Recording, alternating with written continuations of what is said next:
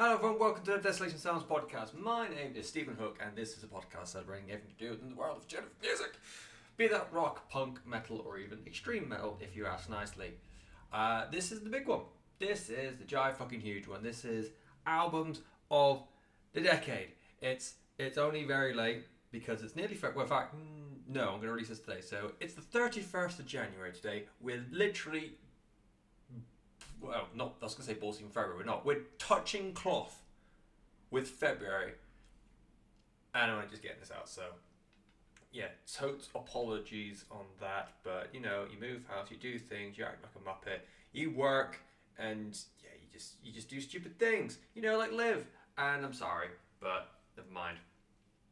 The caveats for the end of decade list was just one that I could think of. It was just no two albums from the same same band, which caused me issues at first because I had multiple albums from the same bands, and a friend of mine pointed it out, and then I was like, oh yeah, I should probably just bring it down to one per band, which was a bit annoying, but you know, excuse me, it makes things fair. It also makes things harder because then you can decide what is, for me, a band's career best. So that was pretty much the only caveat I could think of. The only caveat for you, my dear listener, is if you haven't listened to any podcast that's talking about my end of year lists, they are across two parts. They're released over a week and a bit, we'll say. Listen to them first because, as a spoiler, there's some albums from 2019 in the end of year decade thing.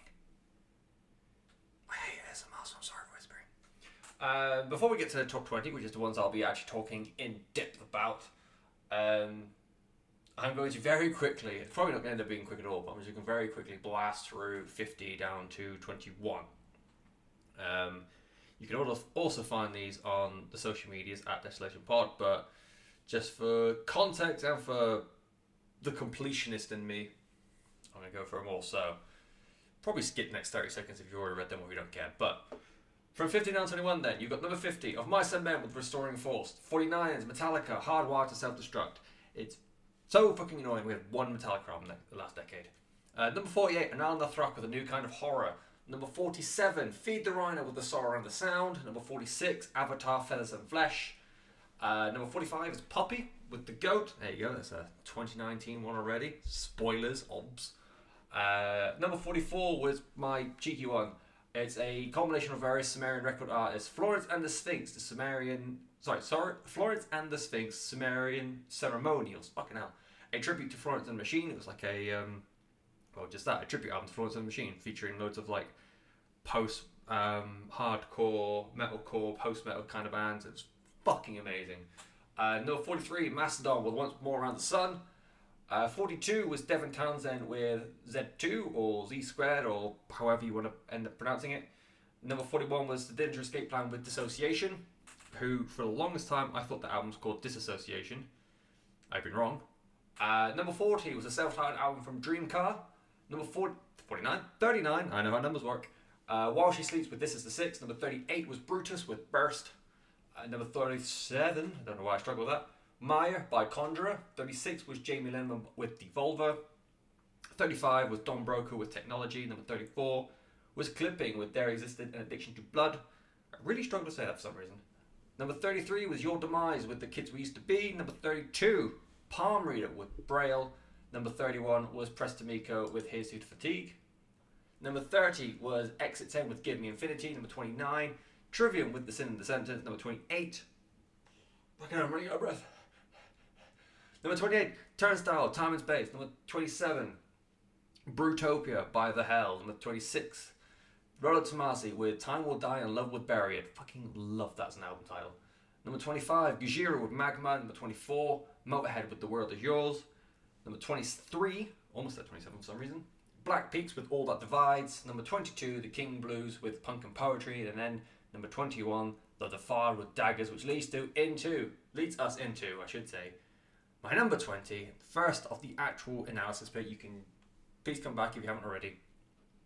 It is the third album from the Pittsburgh hardcore mob Code Orange. It's the album called Forever. It came out in 2017, and I was loosely familiar with Code Orange beforehand. I remember reading about their debut album as Code Orange Kids in Metal Hammer.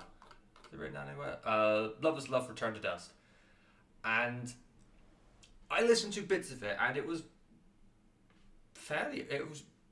as I say, like, fairly passable. It was a lot of fun. It's just, I think by the time it came out, what year was it? 2012. I was, as you can probably tell from a lot of what happened in the top, the 50 down 30, I wasn't really into like overtly heavy music at the time. I thought it was like a cool punk rock album, and then went about my day. And same sort of thing with I Am King when they went to being Code Orange. Just a bunch of cool songs that I thought, it's just neato. The helicopter's very rude. So yeah, they were a band I was aware of, but never quite fully into. And then I remember getting the rush of excitement when the title track and therefore the lead single came out. It was, and I'm sure like anyone who's familiar with Code Orange will already know about Forever, the song, but it was a huge fat fucking riff. It went into like a lo-fi vocal break. I'll try again. A lo-fi vocal breakdown, which I love. That lo-fi, or that low, staticky, low production sort of vocal, especially in heavy music. And that was counteracted by like really eerie, lingering vocals by Reba Meyers. You had this like really crunchy, really impactful D-beat section that went into like a really drawn out, really heavy breakdown. It was just, the whole song was fucking insane. And I remember going into work, and I've got a couple of friends there who big into the metal as well, and I'll say, guys, just fucking listen to this. And they went back, or they went home and listened to it, and they all came back to me and said, mate, this is just, it's the heaviest shit. And it absolutely fucking was. This was what I didn't realise at the time, breakdown hardcore, which was somehow so much more accessible. Like, everyone goes on about Knocked Loose and like how they are a breakdown hardcore band, and yet somehow they're so massive and so big. And I've never really got it. I listened to certain Shade of Blue, or whatever it's called, Sound of Shade of Blue, whatever. And it just did not click. I still don't understand how a band like that, or a band that sounds like that, has got such a massive following, like such a broad following as well. And then you had Code Orange that comes in and is equally as heavy, if not heavier, probably heavier, I'd say actually. And yeah, it was just absolutely incredible what they were doing just off that one song. And then when you get to the whole album, it's such an amalgam of styles and genres. You've got the beatdown, you've got the hardcore, you've got the drawn out heavy metal, and then you've also got industrial, you've got glitch, you've got alt rock, you've got a song like Bleeding in the Blur, which is like a 90s alt rock doomy sort of thing that rubs shoulders with a song like Real, and that's just a bastard fast hardcore song. And that stop-start glitchiness of the album, like, I think it's The Mud, or it could even be Real actually, I think it might be Real, where it gets like 2/3 of the song and then just cuts off and starts doing this like really low hum, ambient, industrial sort of thing. And the first time I was listening to it, I thought I had like, because at the time, I'll be honest, I was notable with downloads. I thought I had like a bad copy, or they were like going against piracy, which, in hindsight was a really good thing. But it wasn't. That was just how they wrote the record. And once I realised that, there's like more points at the album that it just suddenly cuts off and you're in a new section, and they've done it since in EPs and singles. I cannot fathom how they do that live and how they know when it's going to come in, apart from the fact that obviously they're all fucking brilliant musicians, but it's just unbelievable. And it's such a weird new thing that they were trying, that now a lot of bands are trying to do that, like glitchy, like stop start sort of thing. to not quite the same effect or the same shock value as when Code Orange were doing it on Forever. And Code Orange for me now are the band that if anyone says, like you get Gene Simmons come out and say rock is dead, or you get Your Dart coming out and then saying, oh, rock is dead, you need to listen to good new music and all that sort of shit. Code Orange are my go-to band for proving that rock or metal, anything like that, is still as popular as ever have been. They got unmatched success with Forever. Well, not unmatched, but like unmatched for this world. They got invited to the Grammys. They won the Grammy for like best metal performance, I think, in 2018. They were able to get on billboards all across California. I think that extended to like the rest of the country. Overnight, they became a household name, and they were getting on more commercial and more like presentable TV shows, and like getting more and more news coverage. It's every bastard driving past my fucking door at the moment. And yeah, they got that. Okay, this was like album number 3 for them, but music like this at its core shouldn't be getting the kind of gravitas that it was getting. And the EP they released, the song they did for Adult Swim, the new album that's coming out, and the teasers coming from it, they haven't exactly like affected their style with this newfound success, this new like world of eyes that are now on Code Orange.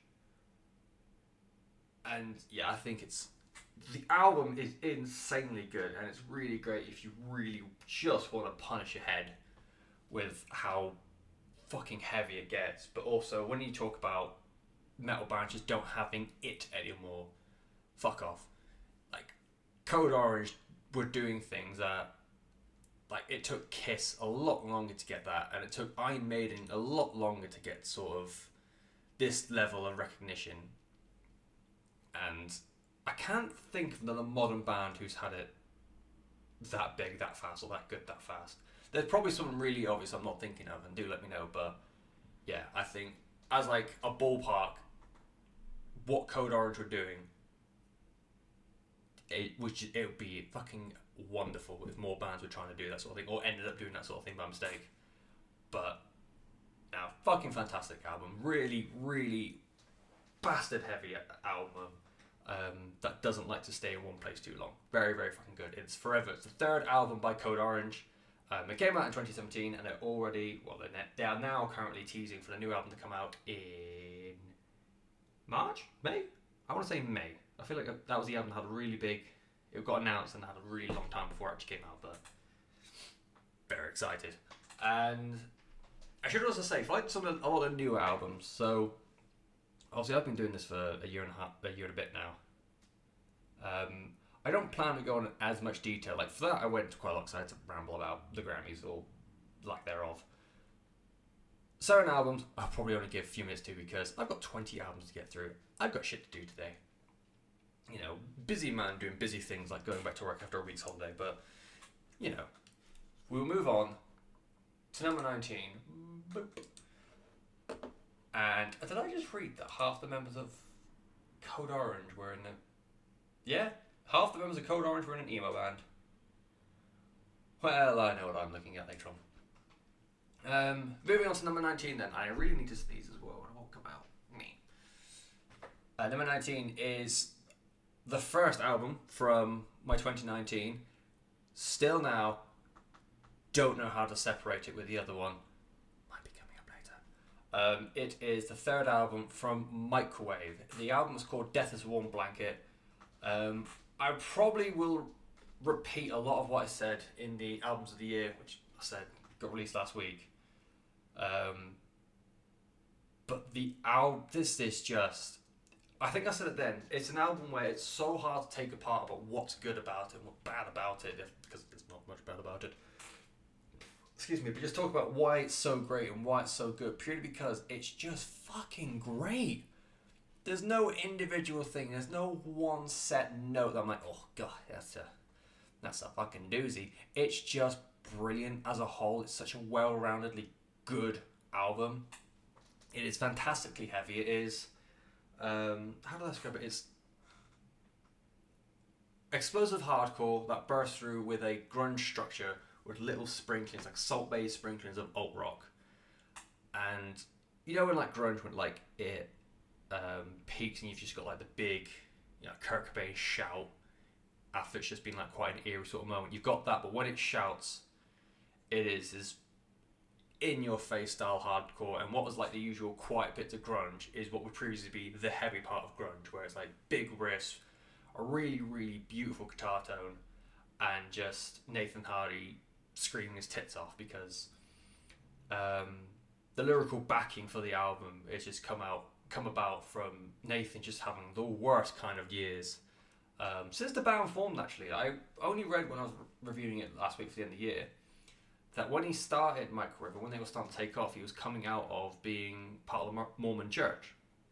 So having to come out of that to this brand new world, let's face it, our world's pretty shit, to then he battled homelessness, he battled illness, injury, all sorts of shenanigans, and then yeah, he's come up with this, and there are just some fucking primo delicious lyrics in this album. The one that always gets me is "Do you murder me in your lucid dreams? Oh God, I hope you do." That was just, I want to find some way of getting that tattooed on me at some point. It doesn't really get better. That's just something they say. If you only look at what you see, you can only... Sorry, I'll try again. If you only look at what you want to see, you can see whatever you want to believe. You can make your mantra, love all equally and hate everyone else that disagrees. I found my niche in this pile of shit. I've got nothing left to prove, but there's nothing else I really want to do, so this is what I'll do. It's spiteful, angry, but just delivered amongst the music, which is just ear-catchingly fucking whimsical. I'm running out of adjectives. It's bleak and it's pessimistic, and I'm always going to be a fan of that. And it's over and done with within 30 minutes, which is just, it's a nice way of like really pumping up your day. And part of it, which is the last song, it's the closest thing they get to a ballad, and even that doesn't take away from the sting of the album. You're still raring to go for your whole day. It's a fucking great album, this. I love it to bits. And I had such a difficult time picking between this and what was my number one for the year, what was my number 18 now, which is Pup and Morbid Stuff. And Morbid Stuff, I think, keeps getting it purely because A, I've had it longer. B, the way he delivers, like Stefan Babcock, the way he talks about cynicism and his pessimism is very similar to how I would address it. Whereas Nathan Hardy in Microwave, he talks quite, when I say open, not in a case of he's just very open with his feelings and that sort of thing. His vocabulary is a lot more open. His metaphors are a bit more grandiose. You know what I mean? Like the do you bury me in lucid dreams? Oh God, I hope you do. That is quite a big statement. It's quite a big line. Whereas Babcock on Morbid Stuff is more, just because you're sad again doesn't make you special at all. What was the other one? What was it? Sloppy Steffi making a mess again? Sloppy Steffi back at it again, calling you at 5 a.m. Have you been drinking? Well, of course I have. Why the hell would I be here if I wasn't? I don't know I can't describe what it is, but the way I talk to people, hopefully with words, the way I talk to people is much closer than that. It's very upfront and honest and quite, to the point. And I think that's why I end up going back to Morbid Stuff a lot, and why I think it did edge out over Microwave. And for like just Morbid Stuff on its own, without the context of Death as a Warm Blanket, Stefan Babcock is a wonderful songwriter. Obviously, he's got that really cynical lyric writing feature to him. He's not looking for redemption. He's not looking for anything like that. Or to own up to what he's done wrong. And I think I said in the end of the year review, a lot of albums who would talk about this sort of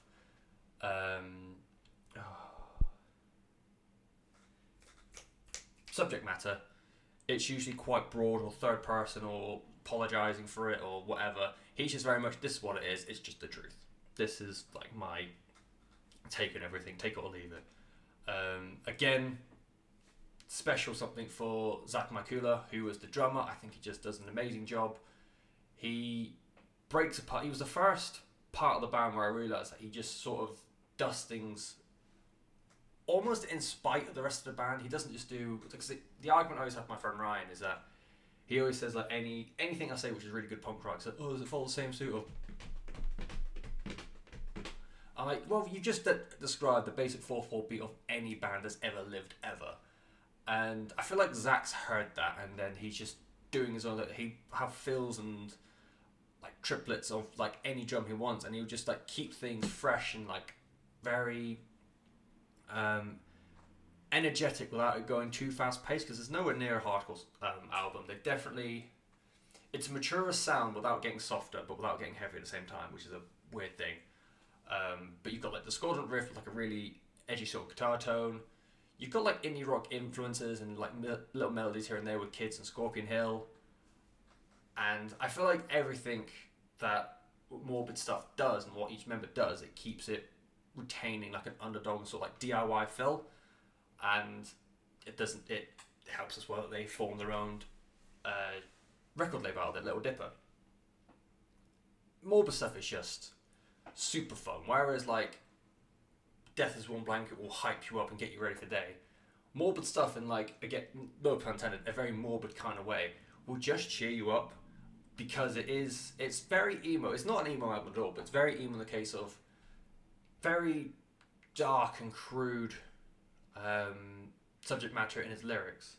But the way it's delivered and the way the music is, it's very, very upbeat and poppy. Not poppy, but you know what I mean. Just boisterous. And it is just a wonderful album. It is my 2019 album of the year. It's number 18 of my albums of the decade. It is the third album from Pup. I'll always love them because they were the very, very, very, very, very, very, very, very first band I ever saw live. And I will forever remember... Hey, where was that guy? I will forever remember the time where they did play here. I went to watch them live and some guy who was a little bit drunk just shouted Canada at them, and they weren't quite sure what to do apart from say, yay, hockey and maple syrup. Wonderful times. Good times. Okay. Different end of like lyrical subject matter now. We're going to go to my number 17, which is the 8th album. Cannot believe it's album number 8 for them. Fucking hell. It is Holy Hell by Architects, the Brighton-based progressive metalcore band. So I feel like everyone who's into alternative music by now will know the story of Holy Hell.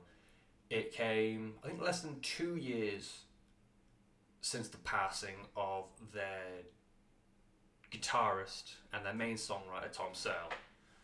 He unfortunately passed away after a battle with cancer. And when you get that, because his brother Dan is in the album, in the band, sorry, he's the drummer. He is, like, obviously, they're all very close-knit bunch of friends. They've been pretty much this core group the majority of the band's existence. You've got an actual family member in the band with them. It would not have been uncommon or unheard of or just unwelcome if they came out and said, you know what, we don't want to do this anymore. We out. Architects is no more. And I don't think there would have been anyone at all who would have been angry, upset by that decision. Obviously, it's always going to be their decision. And it would have been a very understood decision, I guess, is what I'm trying to say. Because who is any of us to say, like, no, you got to carry on, in spite of the fact that this member has died.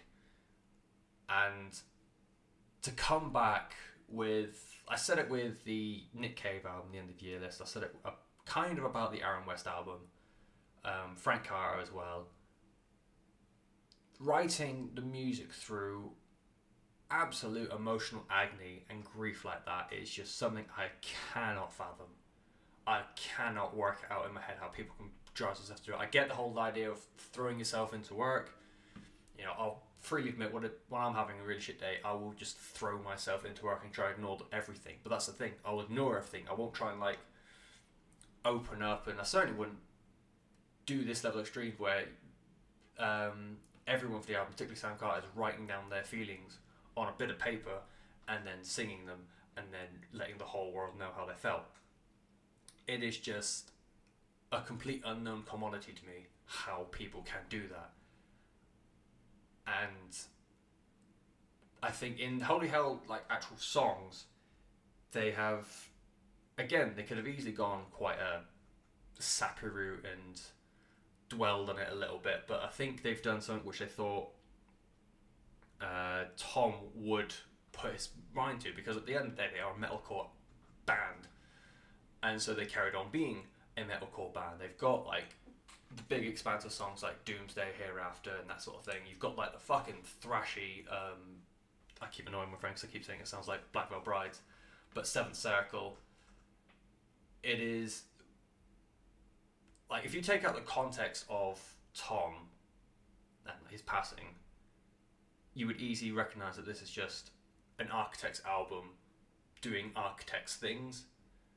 Although the subject matter and like the lyrics are very on the nose and very much referencing to Tom. You just look at the music, it's like it's just a metalcore band doing metalcore things, and it's a good, fucking brilliant metalcore at that. The one thing I really, really enjoyed was the fact that Josh Middleton of Sylosis came in. He obviously did the guitar parts, he helped with production on the album as well, and he's done a fucking great job on production. They didn't just give him some notes and say, go play that. They didn't just have him as a producer and then have him as a standby player.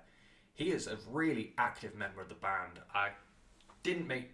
For this time, when I reviewed it a year or so ago, I did note down bits that I noticed, but there are riffs and there are elements on this band, particularly on like Seventh Circle. I think I do remember that one. I think the other one was Royal Beggars, although I can't remember off the top of my head. But there's riffs and there's little licks here and there, which are very, if you listen to Sylosis and how like that melodic death kind of riffage, he's bringing a lot of that into the band. Like, so he's not just standing by and playing what he's told. He is actively contributing to the songwriting ethos, which I thought was really, really good, because there's been a lot of bands like who have brought in a new member or a temp member and just said, can you just fill these parts in, or can you just sound like I think the most obvious one for me for that is when the Rev passed away and Mike Portnoy filled in for him on Nightmare by Avenged Sevenfold, and the playing was very Rev-like. Like the drum parts were very Rev-like, whereas Portnoy is a very technical, very jazz-influenced drummer. Josh has brought that like mellow death influence and that thrash metal influence that he's like brought with Sylosis all these years, and now he's put it into Holy Hell. And I thought that was like a really, really good touch to show that he is actually not just a spare part, but he's a friend and he's an active member of Architects now. And I think Sam has the kind of shouts that people crave for and are hugely inspired by already. I know they're like 8 albums in, but you think about how long they've been a big band. It's quite short in comparison to other bands who are getting influenced, well, passing on influences. But I was hanging out with, not to name drop, but I was hanging out with the guitarist from Deliverer, that local metal band. And he was saying that how the songwriting they're doing for their upcoming releases, it is very much, they look at Sam as a way of being able to blend a clean vocal, which is a clean and has personality, because you can kind of hear Sam's accent in it, with a scream which again carries the personality of the accent while still maintaining like actual discernibility between words and notes and vocal and just parts of word and lettering. So you've got like a lot of deathcore and quite a few metalcore vocalists who just scream and it just sounds like white noise. Whereas with Sam, you can hear into each individual thing he says. Similar with he showed me Error as well, and the third vocalist, the current vocalist on them, or with them, sorry, exactly the same. I'd never heard from him before. They played me a few songs. I can kind of make out what he's saying based on the first listen off a phone speaker. And that's the kind of thing that Sam can bring. That's the sort of thing he's inspiring other harsh vocalists, up and coming harsh vocalists to do. And yeah, it's just a phenomenal album. It's got this huge atmospheric wall of sound, which doesn't go straight too far into post rock, doesn't stray too far into symphonic rock. It is just adding a whole new dynamic to the band's sound that they built on over album to album to album to album, and it's just a fucking wonderful final product. And I feel like this is the first like mildly controversial one because I haven't picked All Our Gods Have Abandoned Us. I'm fully aware that with the context of Tom, I probably listen to this album more than I listen to All Our Gods. And All Our Gods is a very, very good album. But I found myself really... Like, I went back to this a lot more. As a whole album, I enjoyed this more. Like, I'd say the song Nihilist is probably better than most of Holy Hell. But as a whole structure for me, I just prefer Holy Hell to All Our Gods. I feel like if I went back and listened to All Our Gods more, because I think of all the Architects album, I tend to listen to them as albums, pick up the songs I want, and just move on. And I think if I went back to All Our Gods, I probably would start seeing... Well, I already see why people prefer it, but I would maybe start jostling my own opinion about whether or not I prefer All Our Gods or Holy Hell. But for now, in the context of writing, and because I need to put that down and answer, I've gone with Holy Hell. And it's my number 17 albums of the decade by Architects. Album number 8. I cannot believe that. They only seem like they've been going here for a few years, but the more I think about it, yeah, I remember hearing about it for the first time on The Here and Now, and everyone lost their fucking minds. Right then, moving on then. Moving on. I was going to say moving on then. That doesn't sound right at all. I'm just going to carry on. Number 16 is The Damn Things with Ironoclast. I think that's how you pronounce that. It came out in 2010. It's the earliest album I have here. I think so. Yeah, earliest album I have. It came out in 2010. I only listened to this album last year? Year before? Something like that? I think it might be only last year. And it is just fucking brilliant. The Damn Things are a supergroup featuring members of Fall Out Boy, Anthrax, Every Time I Die. Now, well, no, he's left the band. Now it's Alkaline Trio in there as well. Excuse me, squeaky chair's back. And yeah, it's just fucking wonderful. It angers me it's not on Spotify, which I'll get to a little bit more. The actual musical style of it is very classic hard rock riffs. Think of like Motorhead or Thin Lizzy. Played with like a heavy metal tone and aggression with huge pop choruses, and they are absolutely pop choruses. They're fucking insane. It's just overall upbeat. I've called it bop rock because yeah, you know, every song of this could be in the lead single. Every song on this album could be a hit. It should lead the album. It should be the second album as well, which again I'll get onto. It's again one of those albums where on paper it's hard to describe what's brilliant about it, because the whole coming together of a weird combination of musicians. Like you've got Joe and Andy from Fall Out Boy mixed with the lead vocalist from Every Time I Die, with the rhythm section of one quarter of Anthrax. You know, on paper that should just be an absolute mess, but they come out. Keith Buckley on this album is just insane. He's so fucking brilliant, and I wasn't familiar with Every Time I Die when they came out. I became more aware of them over the years and like listened to them a little bit. When I went back to listen to Ironoclast and realised that it was that guy who was previously screaming his lungs out, who is now singing like the huge what's the band I can't remember what compared to, but like the huge pop rock influenced choruses on like Handbook of the Recently Deceased. You've got Bad Blood with like little claps or clickers that go in between vocals and the chorus. Lead singer, we've got Situation Here. It's what he can do and like the big powerful vocals. Even now, whilst knowing the context of Every Time I Die, and the one song of the Damn Things That I Knew previously, which was We Got Situation, it baffles me that it's the same dude. It's fucking unreal that it's the same dude. I think this album is just wall to wall a complete collection of massive fucking rock songs. And I am so pissed off. There's going to be another album later which also deals with this, but I'm so pissed off it's not on Spotify. And I've got to deal with High Crimes as well. The whole reason I listened to it was because High Crimes was coming out. I listened to Cells and I thought it was a really cool song. And I can't remember if Something Good came out the same as well, or like as a standalone single, or if that just came out as part of the album.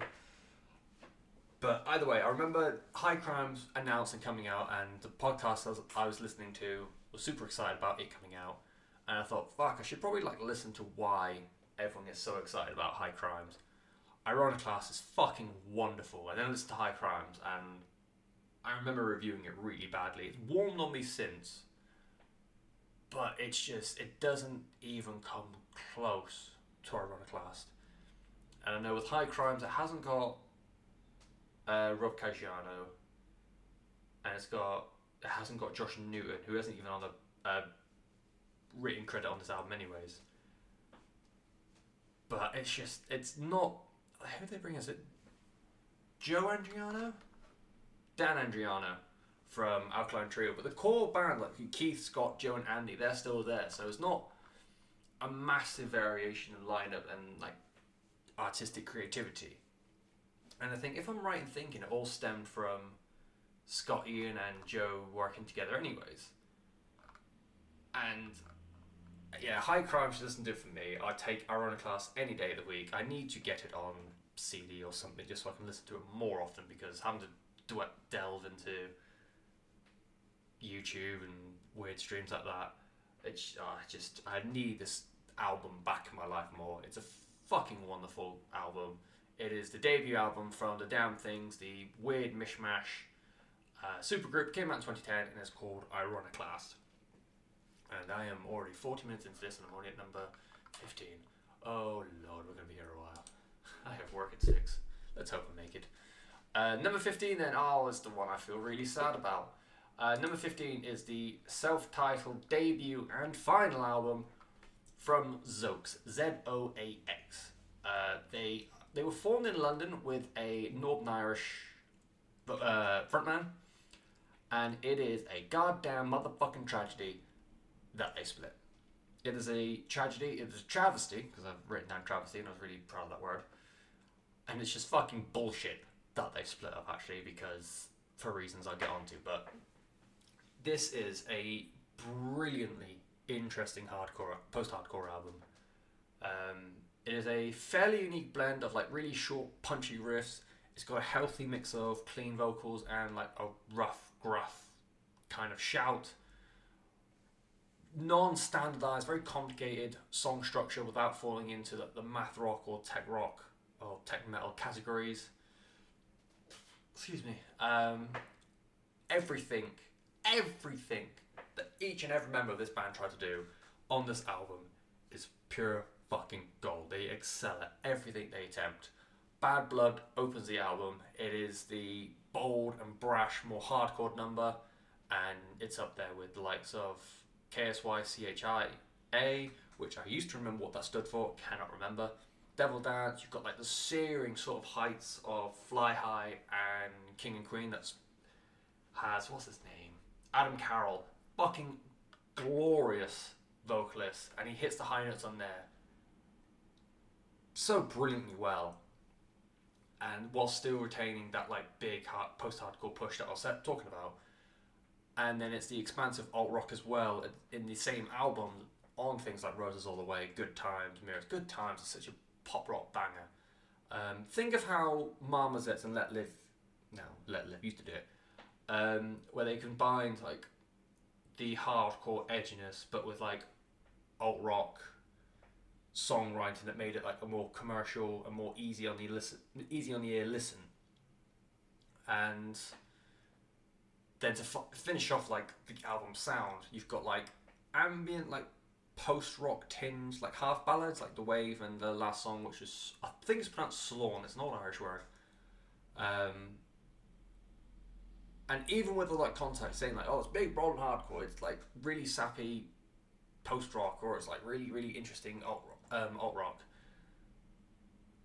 Listening to it for the first few times actually, it's so hard to figure out and track what they're going to do next, because the way like Jamie Lenman or Let Live or bands of that ilk like to really shuffle what they do with music,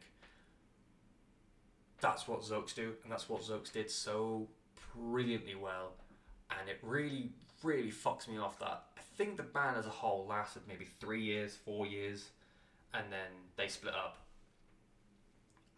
And I don't understand why, because the time this came out, it wasn't as if this wasn't a prominent time in music. So this album came out in 2016, right? And it was after the days of like The Defiled, Feed the Rhino, Exit 10, Black Spiders, even Charybdis, who, out of those bands, Charybdis are the only ones still going. Shut up, computer. It came 2 years after the debut Mumsets album. It came a year after the debut Frank Carlton Ratsnakes album. A year after Brainwashed by While She Sleeps. It was the same year as the debut Milk Teeth album, Statues by Black Peaks, All Our Gods Have Abandoned Us, the debut Venom Prism album. It was a year away from Creeper, from Jamie Lenman, with Devolver, Forever by Code Orange. This was the first time in years where music, alternative music, was getting such a push from, a little bit from labels and execs and all those sort of like corporate twats. But moreover, it was like the biggest time in years where fans were getting behind it, and that they were going to shows, they were paying for hours, they were buying merch. And somehow, in amongst it all, we lost one of Britain's, like, potentially one of the best new hardcore bands, the best new bands we had in ages. It came out on Century Media. It's a big label for this. And I don't understand. The only thing I can think of is maybe, like, it was a more personal thing between members, and you know what, if that's what caused the breakup, fair fucks. No one can like each other all the time. But if it was a monetary thing, like, why the fuck did we let Zoaks go? They were so fucking brilliant. And God, I wish I knew about this album more when it came out, because I think it took me a year to really get on board with it. And yeah, it's just fucking. Now it's too little to like obs, but goddamn, this album was great. It's really, really intelligent, really, really just thoughtful post-hardcore with the blends of everything I said before, the alt rock, the really like punk rock sort of stuff. It's fucking wonderful, beautiful, and it's heartbreaking that you probably never talk about Zoaks album ever again. So I'm just gonna listen to this until my CD breaks, so which is also pretty fun. That was number 15. It was a self-titled debut album and last album from the band Zoaks. I encourage you all to go out and look for it. It's spelled Zoax. Onto my number 14. It is the fourth album from Lansdale, Pennsylvania, Mob. I need to find a new other than the Mob. It's called The Greatest Generation, and the band are, of course, The Wonder Years. The album came out in 2013, and The Wonder Years are, to me, a super special band, because they were the band who got me reintroduced to emo. When I listened to this album, I think I listened to it the year or two after it came out. I think in the lead up to No Room for Heaven? No Room in Heaven? Fucking mouse! No Closer to Heaven, there you go. Yeah, so I listened to this in the run up to that because I saw everyone going nuts about this band called The Wonder Years who are labelled emo. I was like, emo is still a dirty word because it represents all like the really twee pop punk stuff from the mid-noughties. So you Panic at the Disco, your Fall Out Boy, fucking Blackout if you want to throw them in there as well. Less so My Chem, because I think My Chem actually had a bit of crunch to them. But any band that got labelled with that emo label in the mid noughties. For me, it was a sign that maybe don't listen to him because it's probably going to be shit.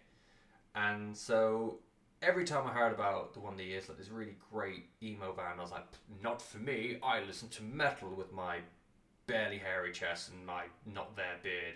Ho hum, metal man for me. And I don't know what it was. I don't know what it was that finally made me think maybe I should give them a go. But I listened to Passing Through a Screen Door, and it was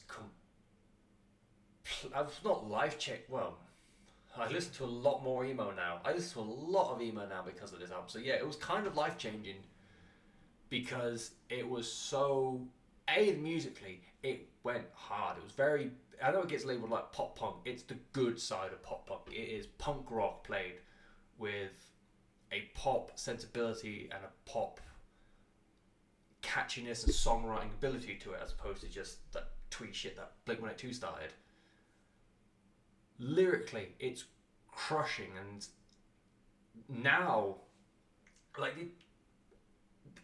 the whole album I'll get into, but just that song alone, Passing Through a Screen Door, it's felt more and more relatable as I've gotten older. I'm 1 year away from being able to sing Jesus Christ, I'm 26, all the people that I've grown up with, or graduated with, all have kids or have wives, all have people who care about if they come home at night. Jesus Christ, did I fuck up?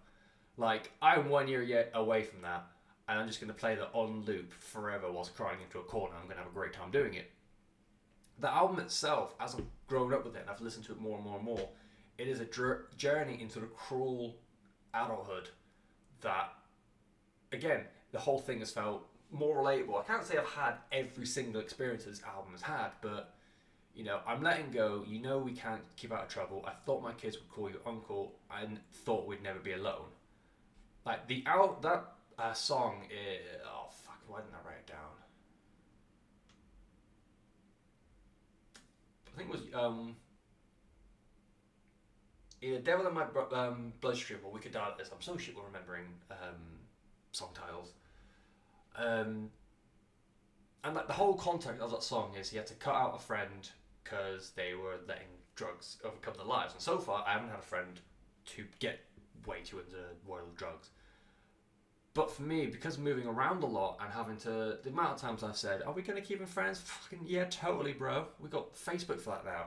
And I haven't spoken to anyone from where I moved away from, because people just grow up and they grow up without you.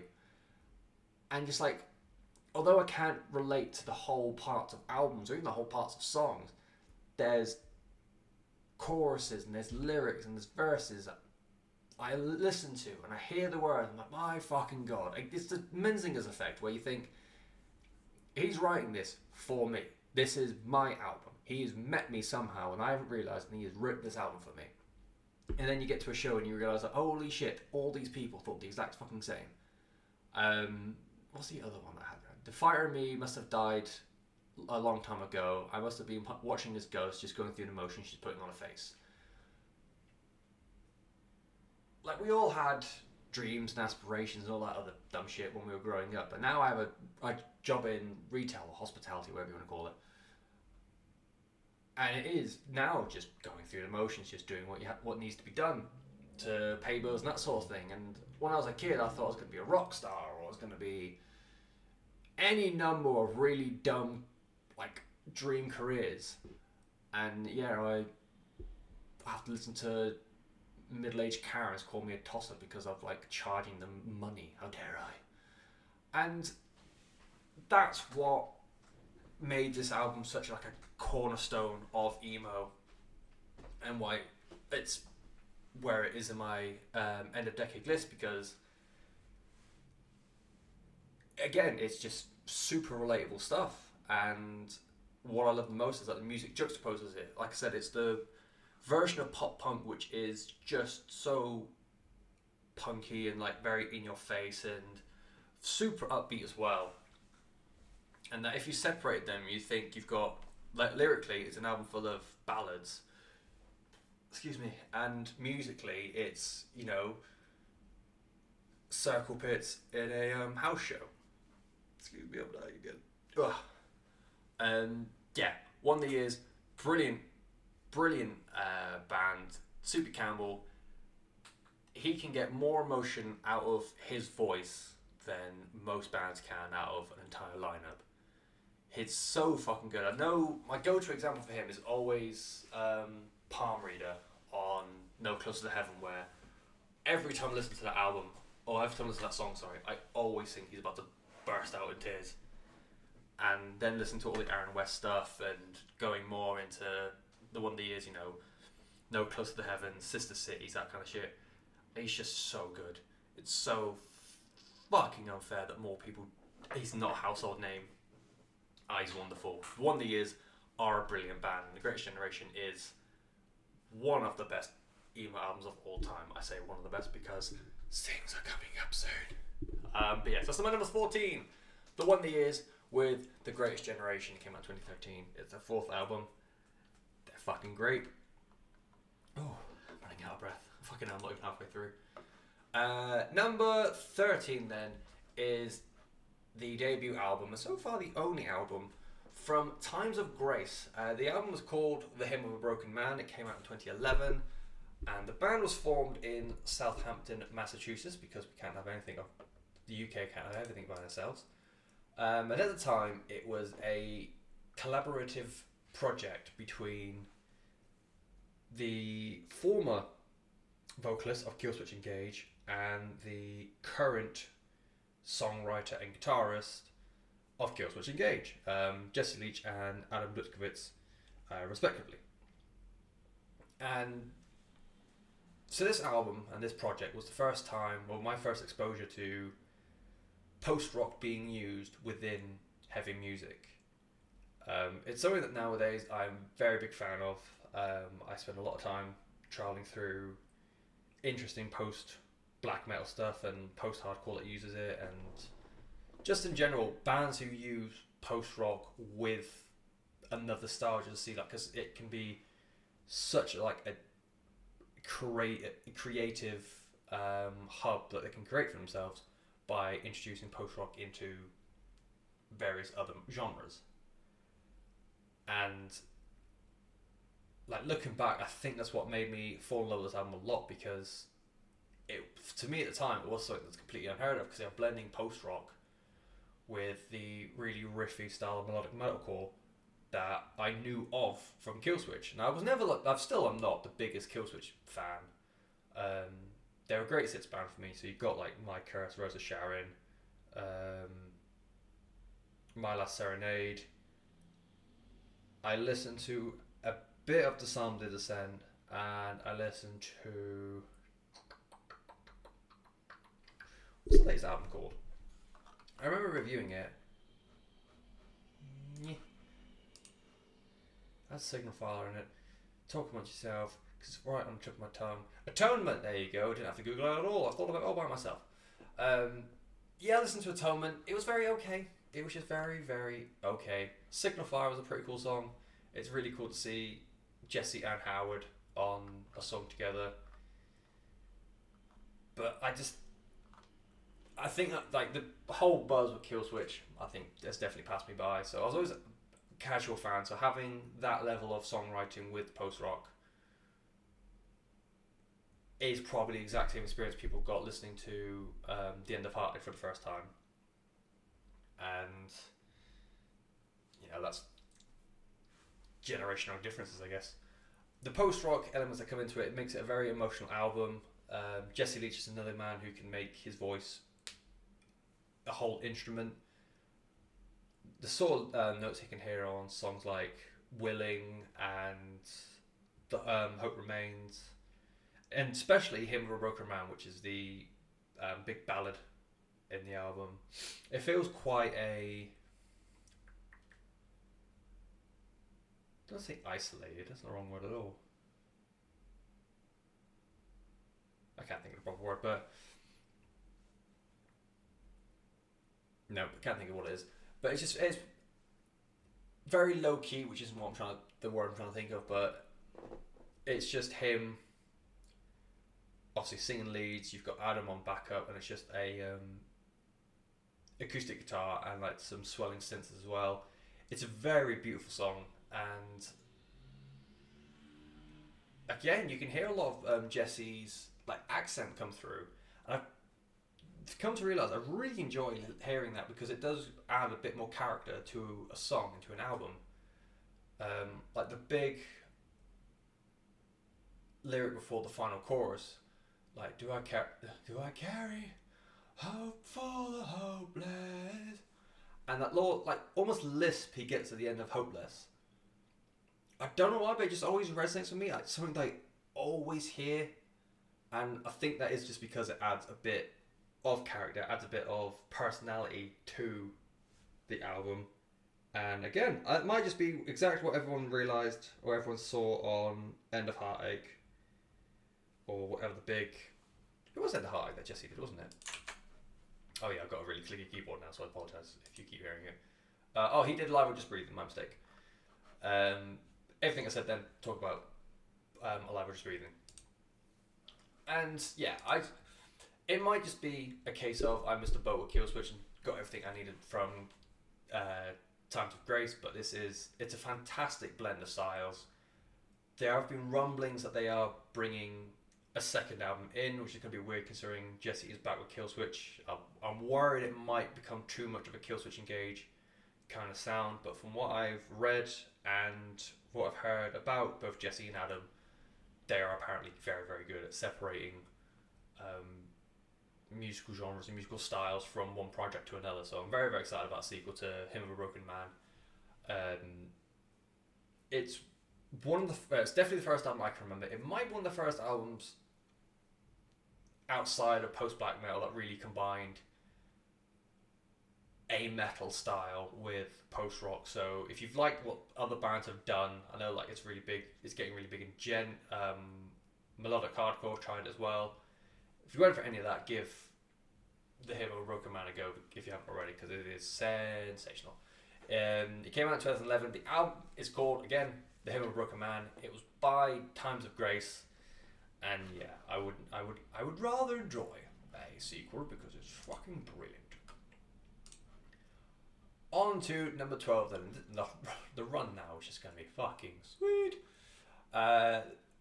Number 12 is from 2017. It is an album I only listened to for the first time last year, and it was so good I still haven't stopped listening to it, and that's why it's bolted straight up. I'm quite sad it's not a top 10 album. It is the fifth album from the Scranton, Pennsylvania based quartet, the Menzingers. Spotify has happily told me that my find of either the year or find of the decade has been the Menzingers, and I 100% agree with it because, oh my fucking god, the Menzingers are a fucking wonderful album. And I think I said a little bit when I was reviewing Hello Exile for the end of year list.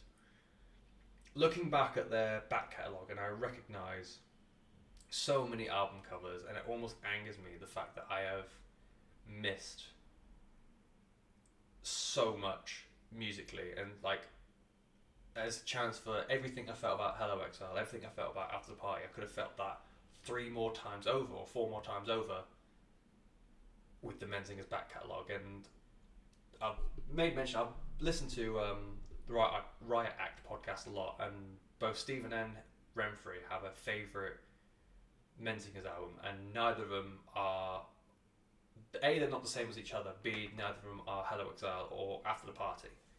So like that's already 2 more Menzingers albums that are like top tier, and then you've got 2 others that are like building the foundations of what Menzingers are now. So I cannot wait to go back. After the Party is such a collection of fucking brilliant music and fucking brilliant songs. Like just on first glance, Telling Lies, Midwestern States, Charlie's Army, Bad Catholics, After the Party. There's just fucking bangers everywhere. And everything I said about the Wonder Years more than absolutely carries on to the Menzingers. In fact, I think the Menzingers might even do it even better, having the very everyday, ordinary scenarios happen and they sing it to you in a way where it makes you feel like you're the only one who's ever felt like this, you're the only one who's ever experienced this. like with Passing Through a Screen Door, I've already said like next year when I'm 26 and all the people I've grown up with all are super successful, which most of them are either pregnant, married, or have houses, bought houses. It's fucking weird. I'm going to be rolling on the floor listening to that song, maybe even just that bridge until I'm 27. When I hit 30, bet your fucking ass cheeks I'm going to listen to Telling Lies and just the chorus when it says what we're going to do now that our 20s are over and over and over again. And then, yeah, just the whole, it's relatable. Like, Charlie's Army is a massive fucking song that's all about running into your girlfriend's ex-boyfriend. It's simple shit, but he's made it sound so it's made it sound kind of cool. Bad Catholics is all about him and an ex-girlfriend being Catholics and doing non-Catholic-y things like falling in love. How dare you? And now all these years later, he kind of still carries a flame. And she's like, oh yeah, but here's my new husband. We're all very religious now. I'm like, fucking... Okay, it hasn't happened to me, but it's such a real world scenario where it 100% could. And that's again the beauty of like modern emo that I'm finding out, that it's not just woe is me, the girl I like isn't with me anymore. It's a case of you could easily there was a Hard Times joke where the like members of Menzingers saw someone smoking a cigarette and they wrote a whole album about it. That's not too dissimilar to what emo is doing. You could literally just go to the shop and like forget your club card, and I'm pretty sure someone somewhere has written at least a song about being like annoyed that you've left all your points card at home and you look like a twat. It's just fucking this new wave of emo is, well, I'll say new wave, it's been going for quite a while now, but it's new for me. It's fucking outstanding, and the Menzingers quite possibly might be the best ones going at the moment. You've got Spanish Love Songs with a new album coming out soon, and that might test Hello XR, but it's going to be something very, very special to touch after the party. It is heartfelt Americana. It gets a lot of comparisons to Springsteen, which I cannot relate to because I can't say I've ever listened to Springsteen outside of Born in the USA or any of the other big ones that he's done.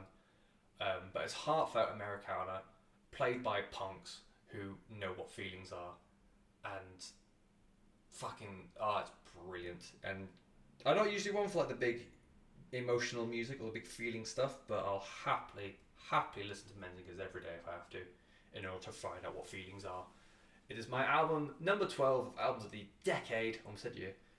It is the 5th album from the Menzingers. It is called After the Party. It's just so fucking good. Everything, I've just realised, everything now is so fucking good. So expect that phrase to pop up a lot. Next then, my number 11. I'm an hour in. Over an hour in, I've already hit number 11. The album is called Lies. It is by Spycatcher, a frustratingly low-key alt-rock band out of Watford. This was their second album, and it came out in 2014. I found Spycatcher because their first album, Honesty, which came out in 2011, features the bassist of Gallows, Stu Gilly-Ross. I believe he does drum parts for it. I think he manages the band as well, or act as producer or something. Excuse me. Basically, he had a big part in the making of the first album, and I think he had like a backstage role for Lies. And the first album, I reviewed it last year when I was doing like a Gallows special, and that was the first time I listened to it in full. I'd only heard like bits and bobs here and there, and it was a very good album. Does not fucking touch Lies. It is a fucking great album. It is huge, searing alt rock, and it's got little bits of post-hardcore. It's got little bits of emo and indie now, a lot of indie actually. And like the whole like album structure is quite odd. You've got Peroxide, which is like this big punchy alt rock thing, and then Exactly is this really beautiful indie pop ballad, and then Clapped Out goes back to a quite an upbeat, almost pop punk kind of sound.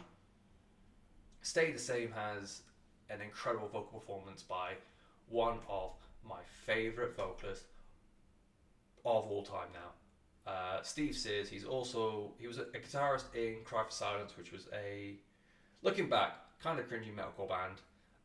He's also in Gold Key, and I am so sure he's in The Hell. Just so sure, but I've got nothing to prove it. It's just his voice. His fucking voice. It's so brilliant. I love it. I can't say... There's nothing in particular. I can't pinpoint, like... I'm not a vocal coach. I don't know, like, oh, you can hit this note. It's just... He can hit the big notes. That's the dumb version of it. He can hit those really big aggro notes. He can put like a little bit of like gruffle on it to make it really, really impactful. He can keep it completely clean. He can hit like the really high, dainty notes, almost like space rock kind of stuff. He can hit like the really soft, melancholy notes, especially like listen to it Exactly, and it's all like quite low key. The song, and it's just him going up and down octaves as if they're fucking no man's business. I love him as a vocalist. I want him on more albums. I think the Gold Key album, like a Gold Key sophomore album, is in the works now, and I cannot wait because it's going to mean I get to listen to Steve Sears more, which is a really creepy thing to say, and I'm sorry, but oh my fucking god, is he a great vocalist. The way he can, again, like, Exactly, very, very soft, delicate peroxide. It's, again, a lot more punch and can hit notes with the guitar tone, or with the guitar riff, Clapped Out goes a little bit more punk rock, and it stays the same on his... Might be in the previous album then, but oh no, it stayed the same. It's right there. No. That is just such a big aggro. It's got a pop punk back into it, and he just shouts it all the way through without it ever going too extreme. If that makes sense. Listen to the song, that's what I'm on about. And as a whole, when you get to a song like "You Are Just a Bit Rubbish," that like British charm, that like even I feel like if an American band tried to get away with that, just putting like, "Oh, you're just a bit terrible," or "You're just a bit rubbish," it wouldn't work. But like the cheek and like the wink to the audience level of Spycatcher for a song like "You Are Just a Bit Rubbish" was quite like, yeah, it's a really searing kind of chorus and like quite floaty and space rocky. Oh man, this album fucking slams.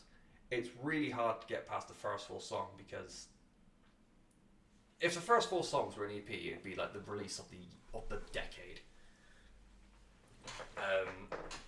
Just nothing but that. All fucking wonderful songs, and like even when you get to, like, I don't think it stops really dipping until you get to 7, track 7, which is Everything, and then you get to All This Pressure, and it pops back up again. It's wondrous, this album. I fucking love it. I'm very, very I don't think I'll ever get a Spycatcher album ever again. There's a 3-year gap between Honesty and Lies, and it's been super quiet on all their socials ever since. So yeah, I don't think I'll ever get a Spycatcher album again, but I guess a new Gold Key album will do just nicely.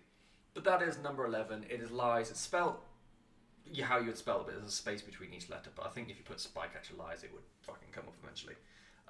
Yes, fucking wonderful album, and it's my number 11.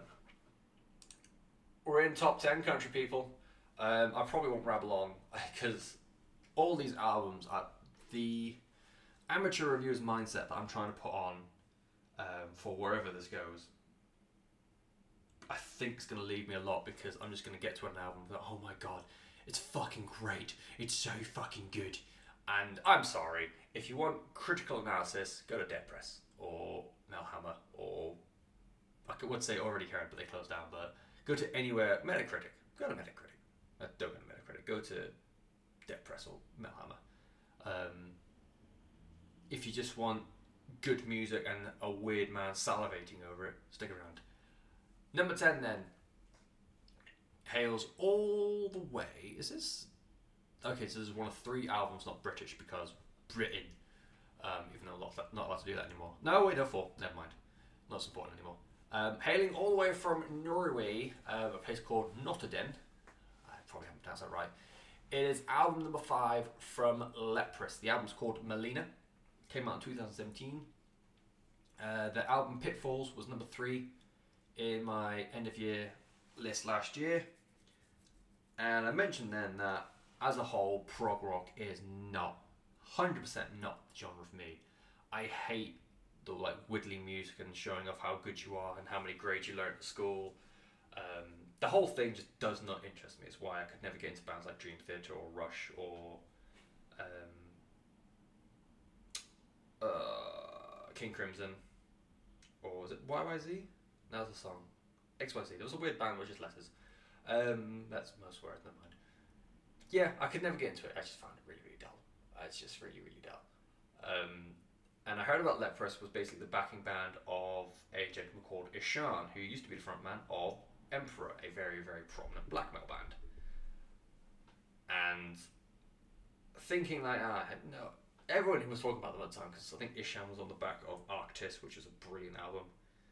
So I was like, well, everyone keeps going about Ishan. He wouldn't pick just any old pleb, so it must be someone decent.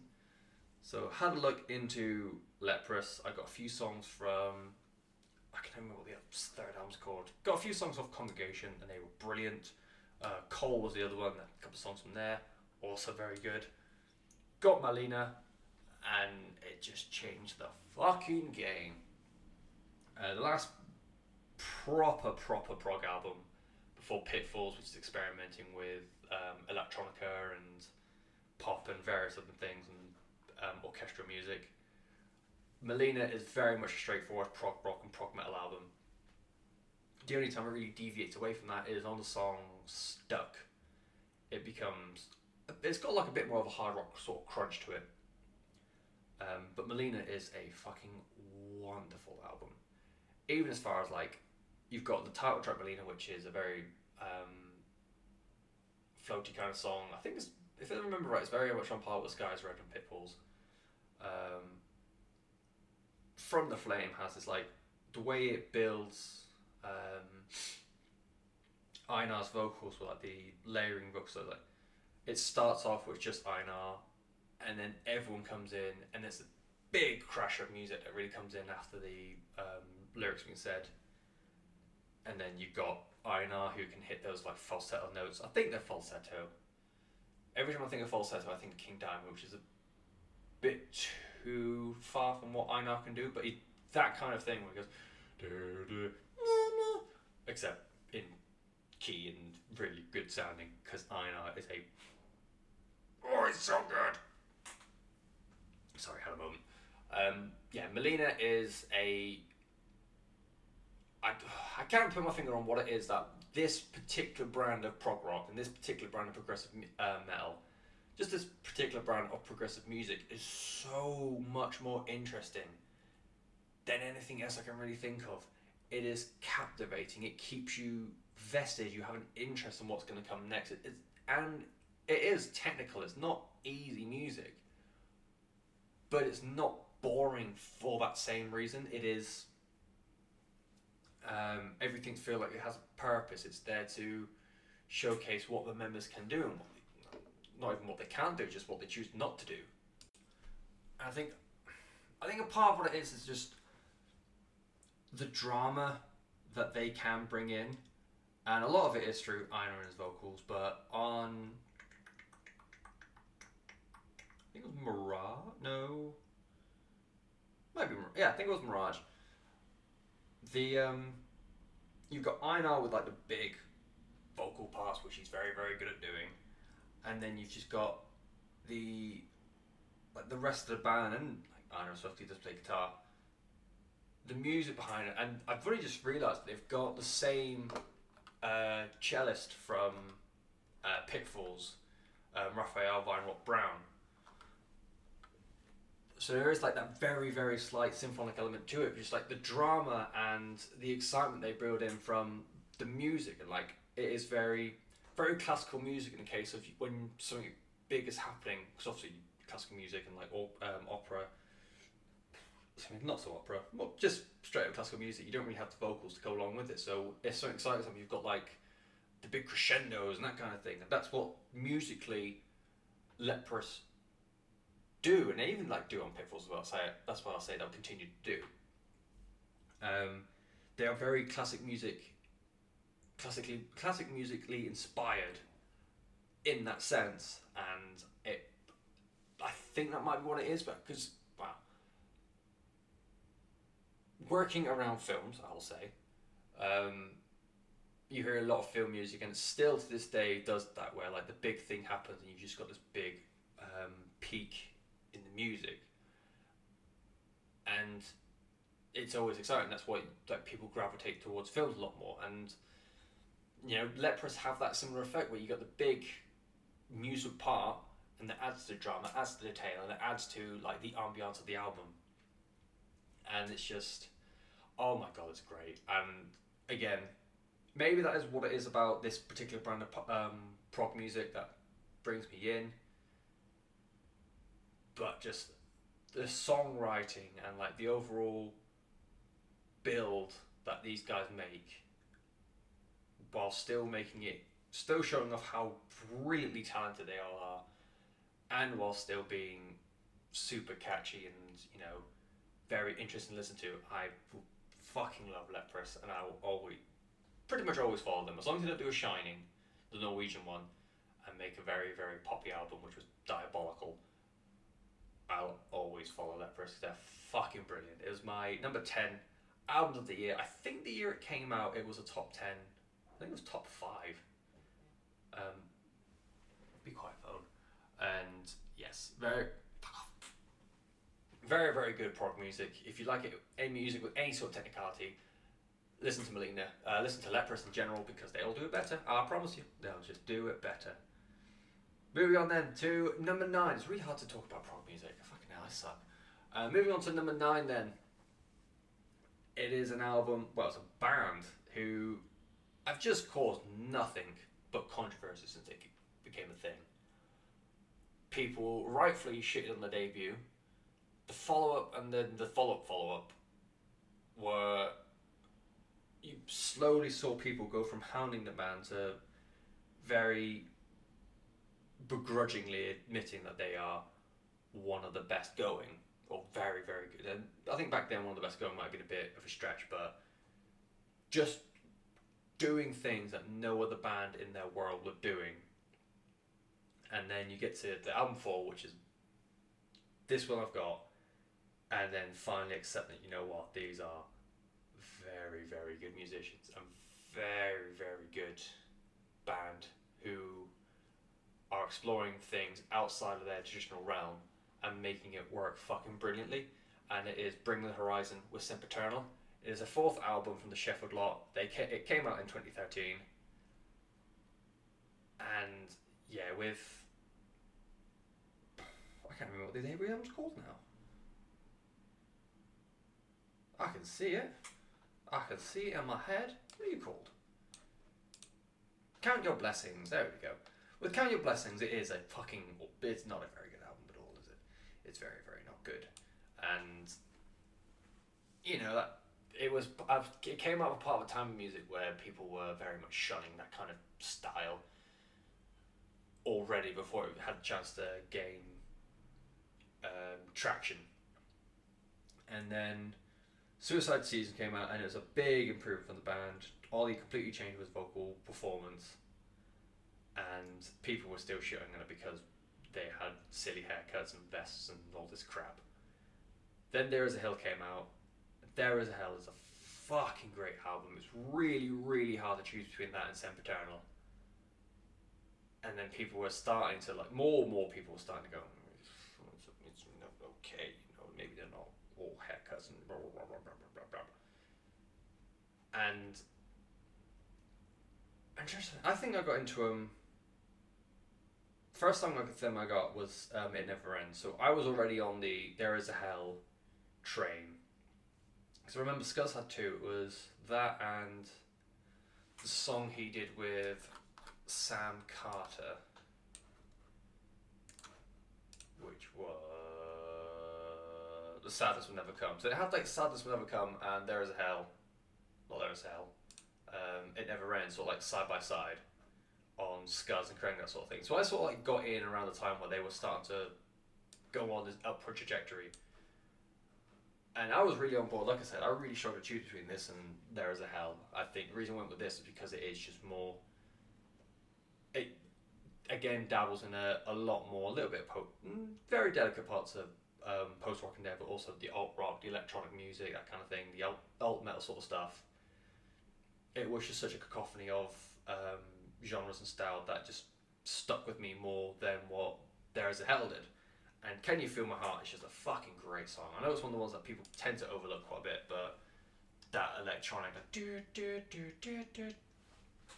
brilliant. Fucking loved it, I did.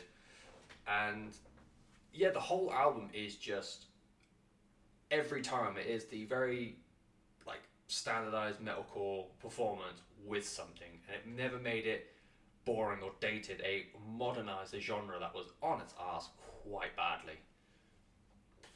Like I think the only dud, Anti-Vis is not a very good song. I remember at the time listening to it and thinking in my head like this isn't clicking, but if I keep listening to it, it'll be cool. I even got the t-shirt for it for a while. But just me don't think it's up if you don't give a fuck. So you just, it's not Count Your Blessings anymore, Oliver. Just stop. And I know there's like a whole big controversy about where, is it Jonah Weinhoven? Yeah, Jonah Weinhoven starts and where he finishes, sorry, and where Jordan Fish starts, and I don't care about that. I tend to just go for the music as opposed to the background politics, because if you settle into other people's politics, you're gonna have an awful time. But Sempiterna just created such a weird world for Bring the Horizon to live in, because this was the first thing. Like in hindsight, we should have seen That's the Spirit Coming based on Sempiterna, because it was such a bridge between like the two albums, so There Is a Hell and That's the Spirit. But what they were trying to do, and like the big electronic parts on Can You Feel My Heart, the big notes that Ollie Sykes was hitting in Can You Feel My Heart, and Shadow Moses and Sleepwalking. In hindsight, it's a very much a case of they were kind of telegraphing where they were going, because they were experimenting with like much more poppy kind of ideas. But in the moment, Sempiterna is just fucking great. Sleepwalking, again, it might be, I think it is gang vocals where they just like really bolster Ollie and make him sound make him sound good. He's not looking up to the best vocalist in the world, is he? But make him sound just brilliant. It was back when Lee Malia still had a place in the album and not just sidelining. Oh, poor Lee. And the work that Jordan Fish did when he came in, like you think you get a metalcore act and you bring in a keyboardist, you're going to get some shitty electronic core, Nintendo core kind of album. And I think, I was trying to think, from the top of my head, I think Can You Feel My Heart is the only time where it uses like really traditional synthes, like that. The rest of it is like big ambient parts and like the big, not orchestra, but like if you had an orchestra of synth, like the big rush of electronica that hits the songs that really bolster the rest of the band. It was never like that really like OG attack levels of electronic or Holster Band, that sort of thing. It never ever came close to that. But the electronics are there. They were there in force. They didn't exactly fade to the background, but every time they came in, they were to elevate the rest of the band, to elevate the music, and to make Ollie sound like a musician that's 20 times better than what actually Ollie Sykes is. I rag on Ollie Sykes being a musician purely because that EP they released tail end of last year, the music to Eat To, Sleep To, blah blah blah.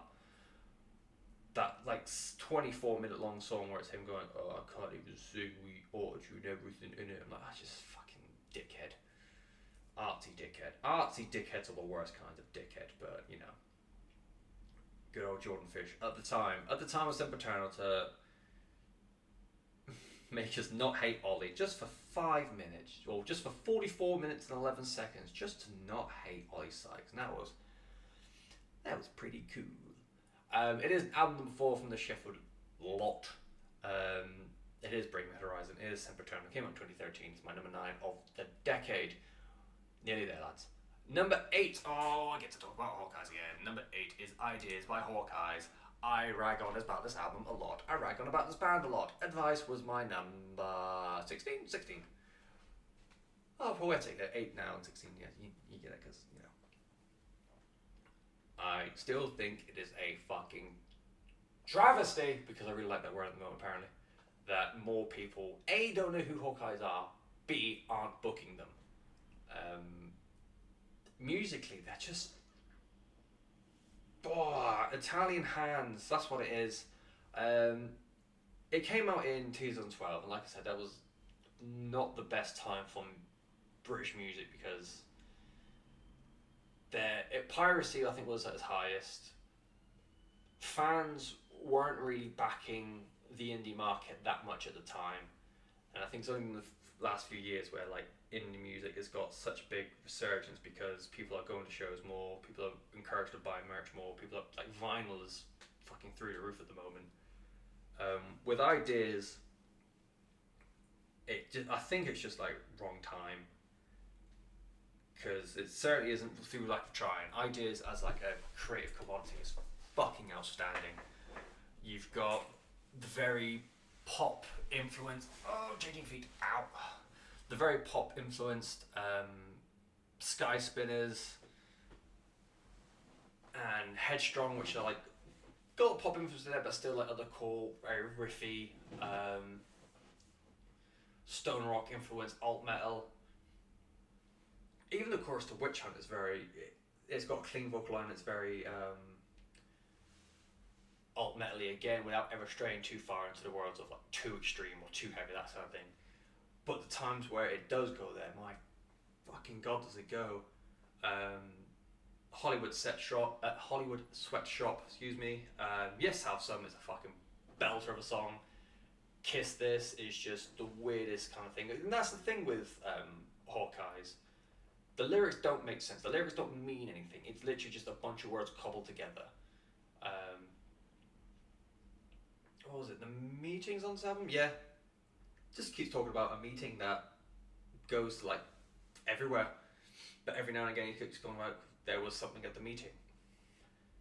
This happened in like another universe, but you know there's a meeting too.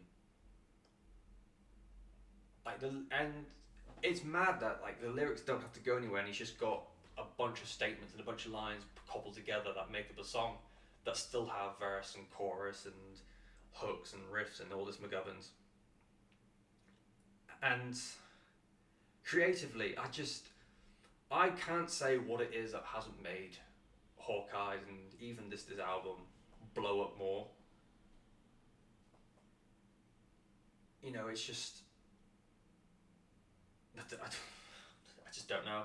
I've been talking a lot, so I'm running out of words to say myself, but I'm just thinking, why haven't Hawkeyes blown up? Because I went on their Facebook page and they had to cancel some shows back in October, and they haven't really been on socials since, which is a shame, because I think we're getting the exact same things what happened at the end of the Everything Is Fine cycle, where the album came out, did a few shows, and then just faded off into the distance, and we don't know if they're ever going to come back, and it makes me upset. But Ideas, like, again, you've got Meetings, which is a great song. Kiss This is a very discordant, it's predominantly clean vocal, but it's just angry and aggressive on the vocal line. Again, it makes no sense. I think it almost sounds like he's just stammering over words. I won't say stumbling because that's what I do, but he's just like stammering and stuttering over words, and that's the chorus line. It's mad. Sky Spinners was like the lead single, and that is, I think, the best choice for like the lead single. Maybe I think only Witch Hunt could have also taken that spot. But Sky Spinners has this like brilliant riff that goes all the way through it. It did get on TV, that's how I really got into them in the first place, but you know, how I found them after hearing about them on a podcast. But yeah, the really, really interesting guitar line, and then I can't remember his name. And of course, it's not written down here. The vocalist is just hits his like who can I compare him to?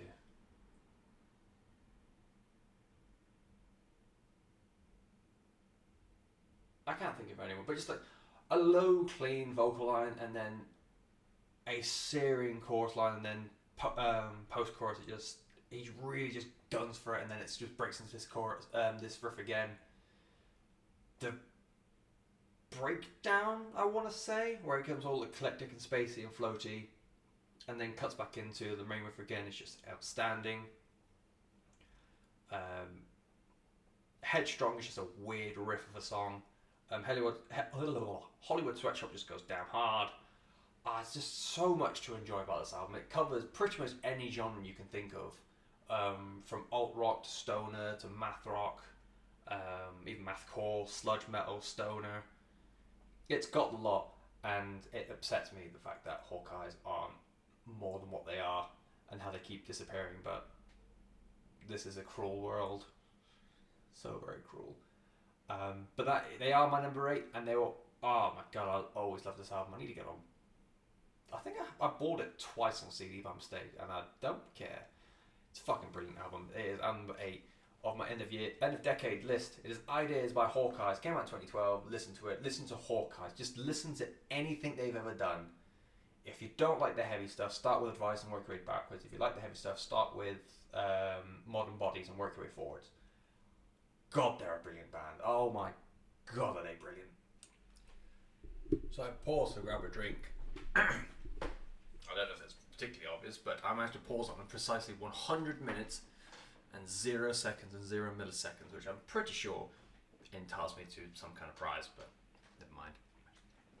We'll carry on. We'll power through. Man, my throat's beginning to hurt. So where were we? We'll be at number 7 then. Ironically enough, the 7th album from this band. They split up in 95. Hold firm. 98. Split up in 98. They reformed in 2009 and pretty much did the Rage Against the Machine thing of doing a bunch of shows here and there. A lot of festival shows, quite a few like headline spots and that kind of thing, and you know, no one ever thought they'd write a new album. No one ever thought they would do a reunion album. Based on what Refused did and At the Drive-In did, I'm sure there's a bunch of people who didn't want a reunion album. However, what is that? 18 years after their previous album in 1997 and 2015, Faith No More came back with Soul Invictus. It was my first time properly listening to Faith No More. I'd listened to Epic Song, Midlife Crisis, Easy as well, and they are very, very good songs. Mike Patton, just fucking Mike Patton. I think everyone knows by now how flipping good he is. But yeah, it was just because of like it's a very alt metal, it's a very 90s kind of thing. I don't really go for much of stuff that came out of the 90s. I never went back and properly listened to them. Soul Invictus came out. The fucking nuts to have the lead single as Motherfucker. Just is, it's so fucking good. And from what I've heard since, it's a very Faith No More thing to do to have the lead single as Motherfucker, or a song called Motherfucker. And to go from that, what eventually ended up would become Soul Invictus, this album fucking slams. It is just a collection of brilliantly wonderful songs. And you've got like, I don't know how much, like what the cloud term of alt metal covers, but down good goddamn, they've covered a lot. You've got Superhero, which bounces between being like a quite in your face, an industrial groove played on like acoustic instrument or like non-electronic music, basically like real instruments. It was electronic sound played on a guitar, which is just like the chord progression makes it sound like an angry hardcore song, and it bounces between that with, you know, Mike Patton's snarls over the top to a really floaty, I keep using the word a lot today, a really floaty kind of bridge, and sometimes it's the chorus as well. Sunny Side Up, it kind of does the inverse effect. That's just a fantastic song. Separation Anxiety is just quite demonic and just burn with a really low voice and his growls. And I'm sorry, I'll never do it again. I will do it again. I think my favourite song that really just shows a Patton is Matador. Like, he hits the fucking huge notes in that. And I've just realised Pitchfork gave it 6 out of 10. Fuck off, Pitchfork. No one likes you. Kona, like, all these songs are fucking brilliant. You got Motherfucker, you got Matador, you got Kona Shame, Separation Anxiety, Sunny Side Up, Superhero. It's a greatest hits just on its own, and it's what Reformation albums should be like. Just showing off all the cases of why people fell in love with them in the first place. And I just think this album is fucking brilliant. It does set the standard of what other bands should be doing, the likes of System of a Down, Rage Against the Machine, like to come back and just be a karaoke band and festivals across the world. It's just, it, from a fan's point of view, it just seems to damage the legacy quite a lot. And I don't know if they even care about legacy anymore, but in the case of System, it's very hard to see what Serj Tankian even cares about anymore. But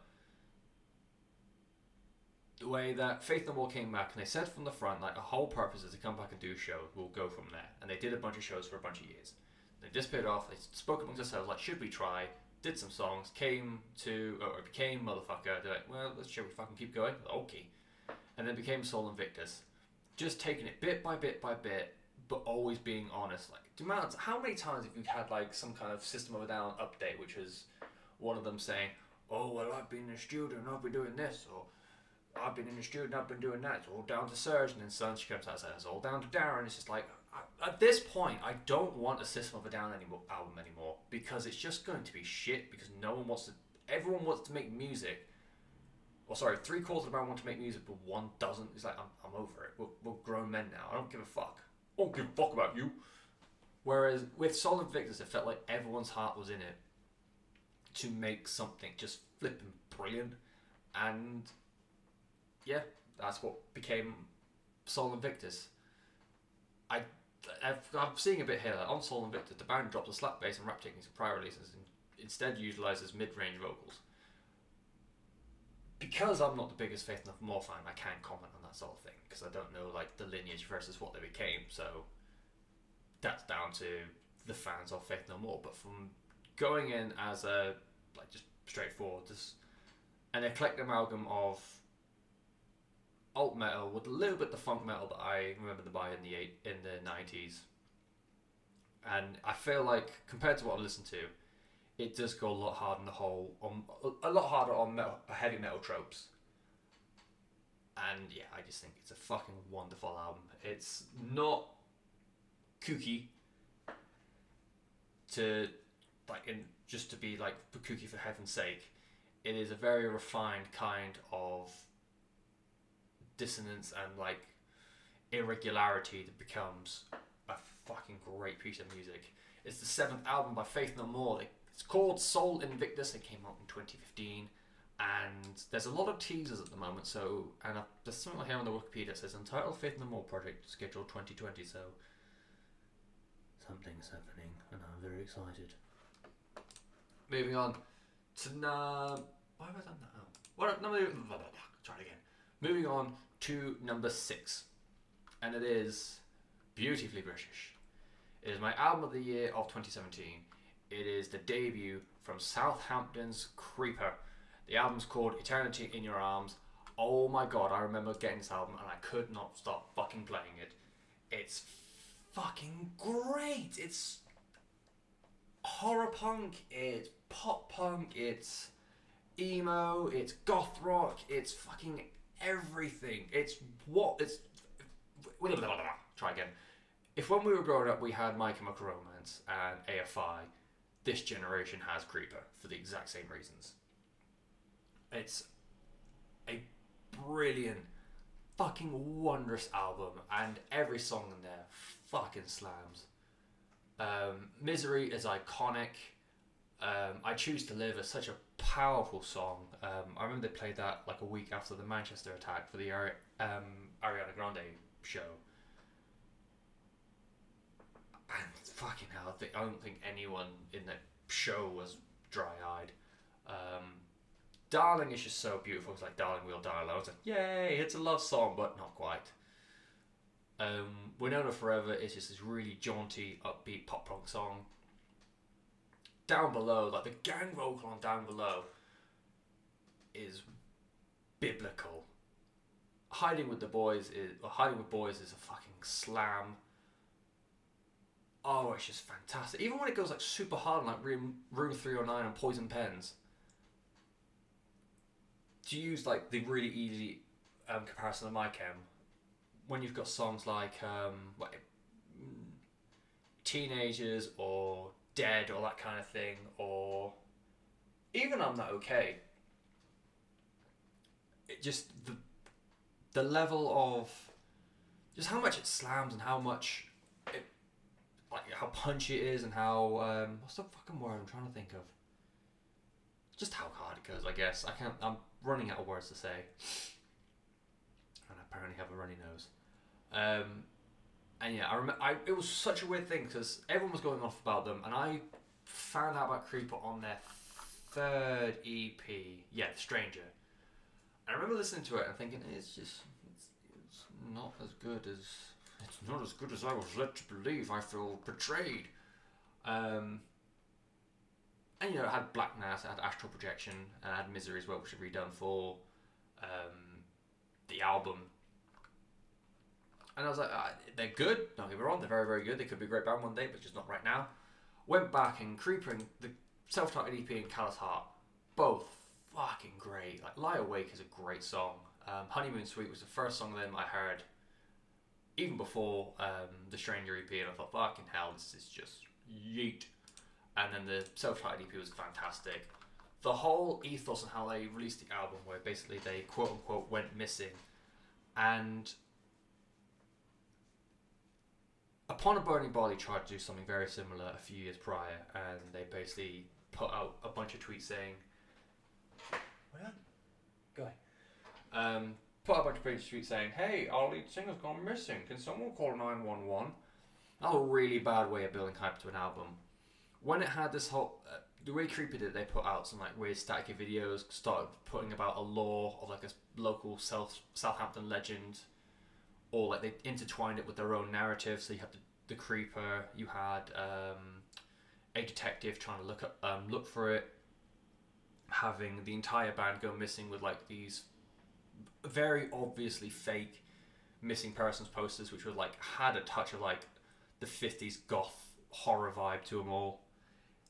This like what they were doing to promote the album, I can't really think of a time where anyone's ever done that before. Like the whole theatre behind it all, to create this like folklore narrative on top of the fact that the band were going missing. It was linked to the Stranger. The Stranger was this thing that kept crawling around the night in Southampton. The detective was looking for it but couldn't really find anything conclusive. I just cannot think of another band who's really done that sort of thing. Not at least for a long time. And yeah, they are, the fans behind them they're very cult, like they are called the Creepy Cult, and I think it suited them well because it's a very theatric kind of band. Like you look at the shows, I didn't really realise it until the teasers for the new album came out, but they were very uniform. It was all like very gothic, like, you know, black jeans, black tops, the black denim jackets with the creeper heart on the back. And in fact, when it was they quote unquote split up again, adding to this like narrative they had conjured up. When they split up on stage and they all like took their jackets off and like dumped them on the middle of the stage and walked off, then it became a thing of, this is more than just music, this is a whole show to go alongside the music. And they came back and basically wore the exact same uniform but now all white. Oh, it's just insanely good. It's so much fun to figure out what... I think that's because, like, the wrestling fan of me, like, you always see wrestlers reinvent themselves and, like, change up the character. And now a very brilliantly good horror punk band are now doing that. I'm totally down. I'm all in for this kind of shit. People are a little bit... Every time I try and play Creeper to other people, they're a little bit off-put by Will Gould's voice. I don't understand why. It's just because it's unique. He doesn't sound like any of the band, any of the modern artists. It's very 80s inspired, like the whole goth rock thing back then, but I think he's fucking wonderful, and this band is great, and I want them forever. Oh lord, they're good. They're just so good. My number 6 for the album of the decade, Eternity in Your Arms by Creeper, came out 2017. It's my 2017 album of the year. They're good. They're very good. Though you might not be able to tell because the passage of time is a foreign concept without the recorded voice. In the time between my entrant number 6 and my entrant number 5, I have gone to work, worked a shift, and now I've come back to my home. It is nearly 2 o'clock in the morning, but I feel like I should finish this before going to bed. So I'm pretty confident I finished off entrant number 5. Entrant number 6, sorry, we're going to move on to entrant number 5, and that is the sophomore album from Marmozets, the Bingley West Yorkshire Quintet. The album's called Knowing What You Know Now. It came out in 2018.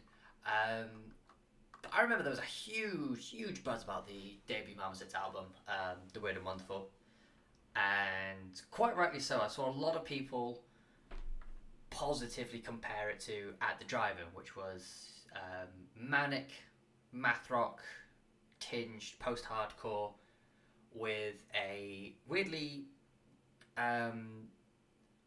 alt-rock pattern to it, or like sensibility to it, and you got that a lot with Weird and Wonderful. I remember, what song was it? The first song I heard of that album was Vibitech, or Vibetech, or however you pronounce it. And I remember, like, I heard about this wicked new band, and I just thought it's just another mathcore band. It's interesting, but you know, then I got through the rest of the band, rest of the album, I was like, holy shit, yeah, this is something very, very different entirely. And in between those two albums, they get picked up by Roadrunner.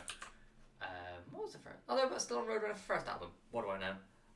Continued then to be signed to Roadrunner, and in album number 2, it was going to go one of two ways. Either they were going to go fully into this like mathcore kind of stuff, or especially by 2018, Dillinger was gone by now, so they could have easily like stepped in. It's like, we're going to be the next big white hot shit in mathcore.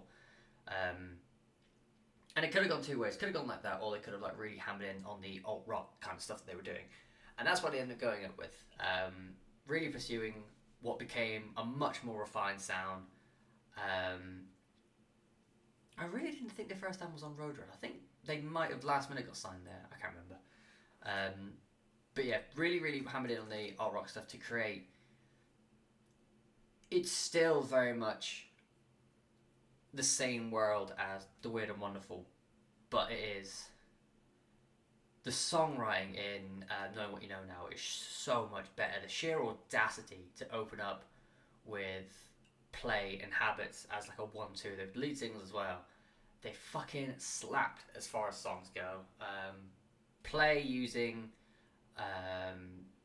vocal loops and like this really fuzzy guitar tone. Becca just on clinically fantastic form, and Habits as well. You want to talk about Becca on top form, the fucking big searing vocal she hits on, the Get Carried Away, the big chorus on that, it's fucking great. And as far as vocalist goes, Becca just does a fucking great job on this album. I saw a lot of people compare her to Kate Bush. I never quite understood it. Just flicking through some of her songs now, and I absolutely 100% get it. The way Kate Bush back in the day could have like this really deep, quite open voice to like the really twee kind of pop stuff. Even like not even like beyond pop, quite ghostly in its like tweeness. And Becca can do that just as well, if not, I'd say better, but I was never a big Kate Bush mark. You got like the really slow, idyllic stuff, like Insomnia, which is like this spooky, but weird. Try again. It's 2 o'clock in the morning. Fuck off.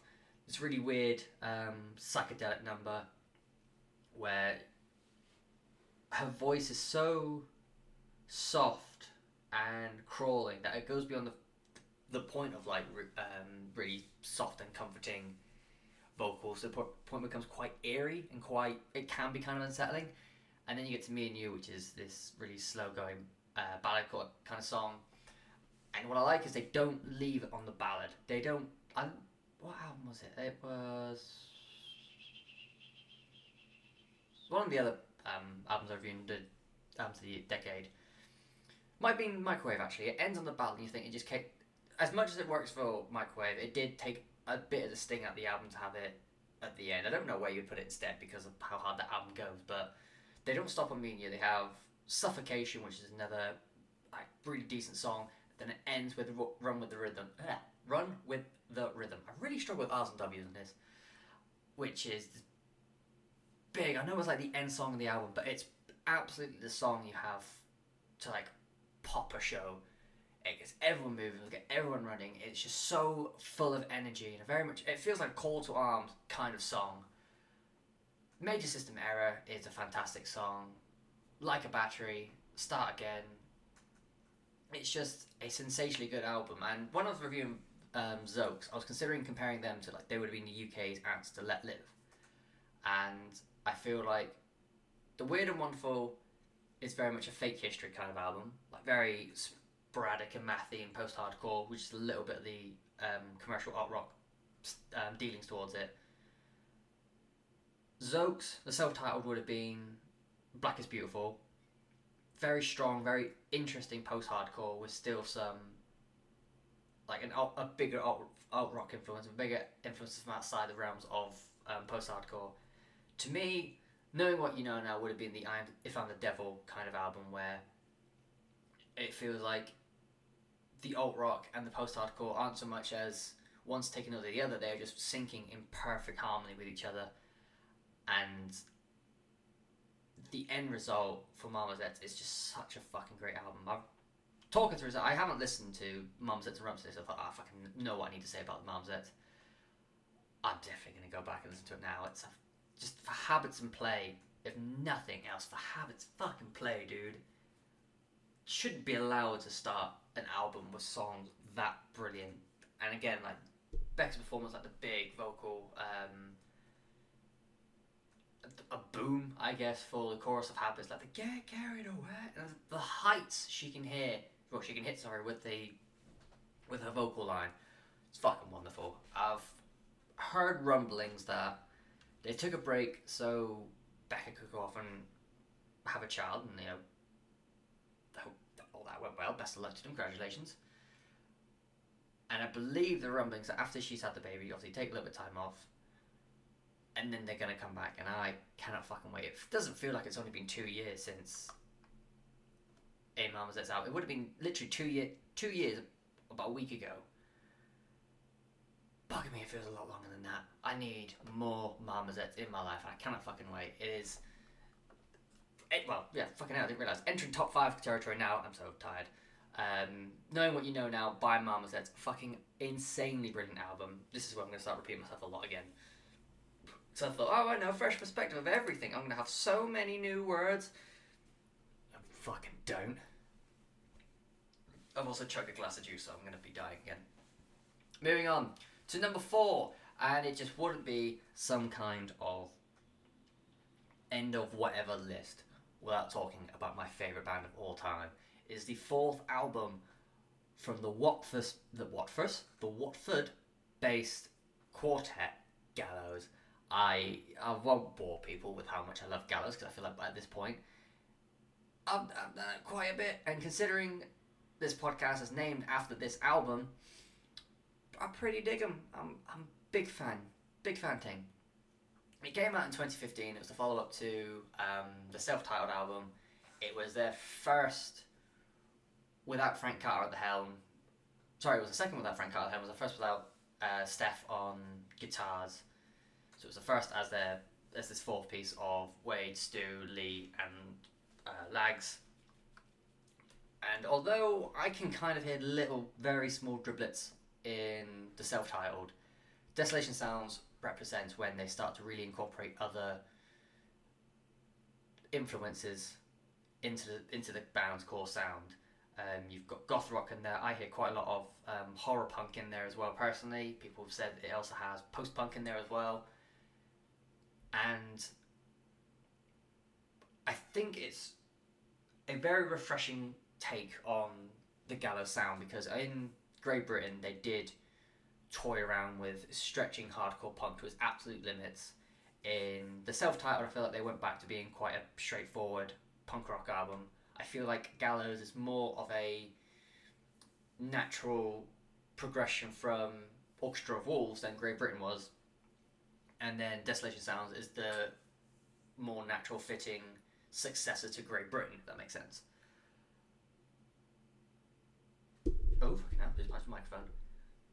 And it's really easy to hear like songs like Mystic Death, Leviathan Rot, Chains, adding samples and like little bits here and there just to add to the ethos of the band's sound. Bonfire Season as well, and then you still got like quite punk rock kind of things like 93, 93.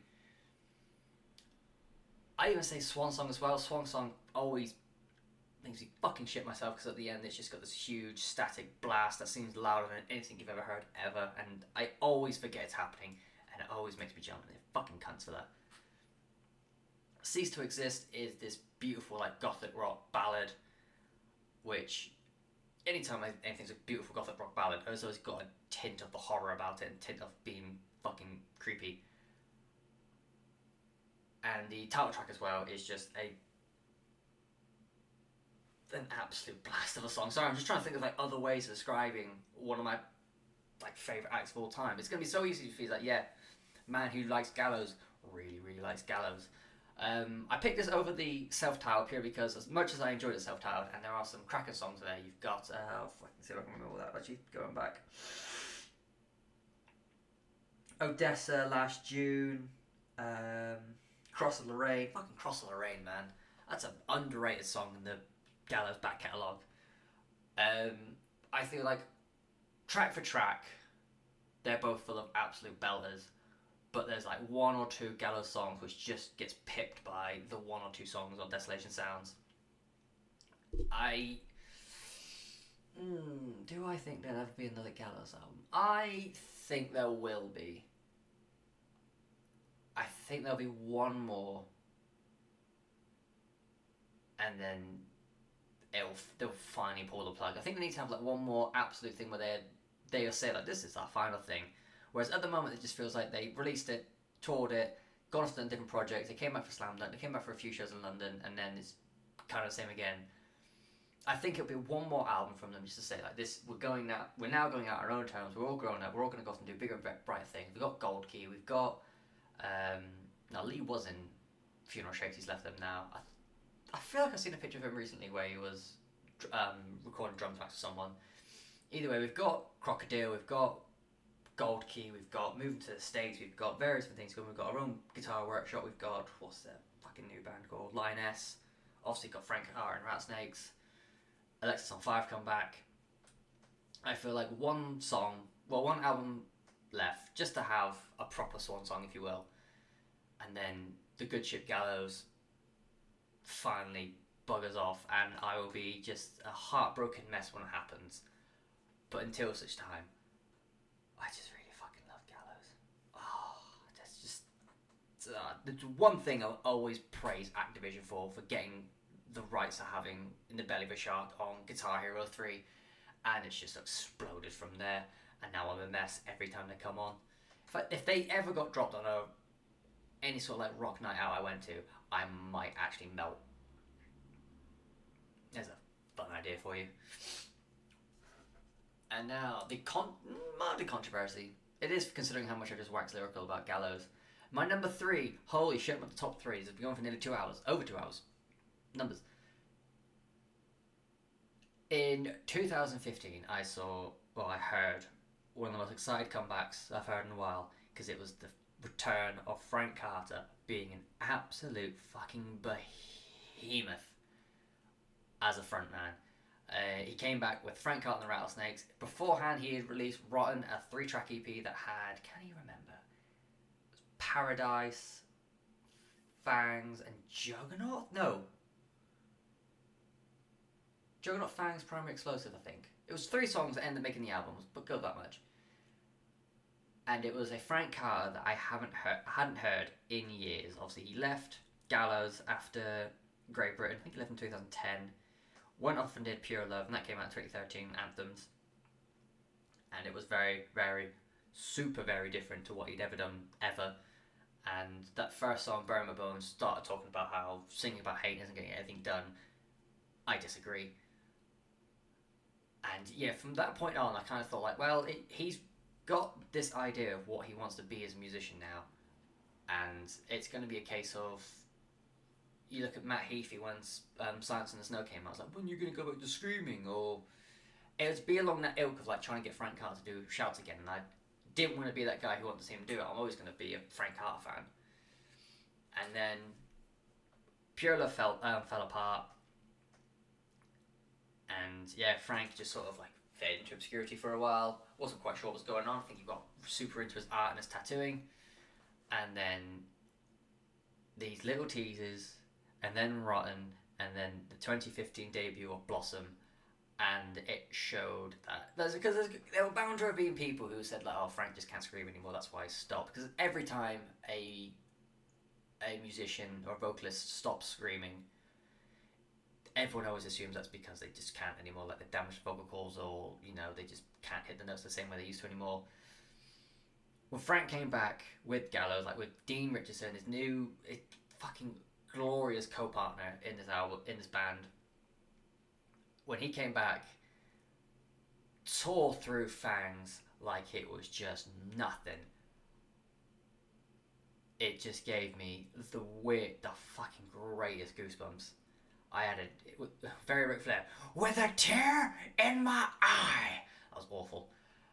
Just listening to that 2.5 minute song over and over and over again, because it sounded like just the innards of my ear being shredded apart by this very angry ginger from Watford. It's a fucking belter of a song. And then the whole album is that it's just absolute vicious punk rock played with no care to your well-being at all. It's fucking wonderful, this album, and I'll freely admit, well, considering all the Rattlesnakes album have come out this decade, and the fact that it's here, it's undoubtedly my favourite out of the Rattlesnakes back catalogue. And I spoke about the end of in the End of Suffering review, talked about how Modern Ruin was affected by Frank, and then End of Suffering is what I feel like Dean and Frank have wanted to make, as opposed to being told what maybe they should or shouldn't make. But back when this came out, this was very much a case of everyone keeps telling me I can't go anymore, and then Frank was like, you know what, I really don't want people to think that anymore, and just blistered through some incredible songs. It's also fucking evil as well. Paradise, she screams about your paradise doesn't exist. When you die, you're pretty fucked, mate. There's no big bearded man in a fluffy cloud. There's no 42 virgins. There's nothing. It's just dark and despair. Lost and Beautiful. There's a recurring thing about Death in the album. You got songs like Lost and Beautiful Death. Primary Explosive is just an angry belter of a song. I Hate You is just signal fire of this song, of this album, sorry, of this band.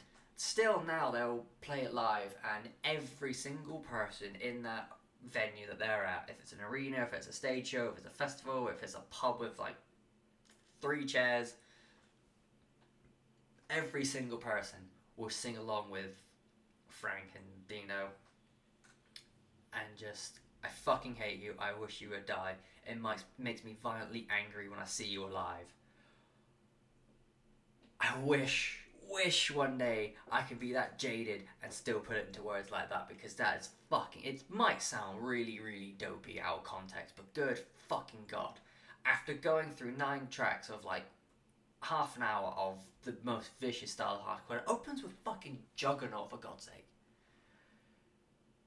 Just, come on. And to finish it off with a song like I Hate You, where it's like, just that I fucking hate it. Cannot stand the fact that you are alive at the same time as me. And the shirts, the merch print themselves, just the stone cold effect of like basic text on a basic shirt, the black writing of I Hate You on a white t-shirt. Bet your ass I have one.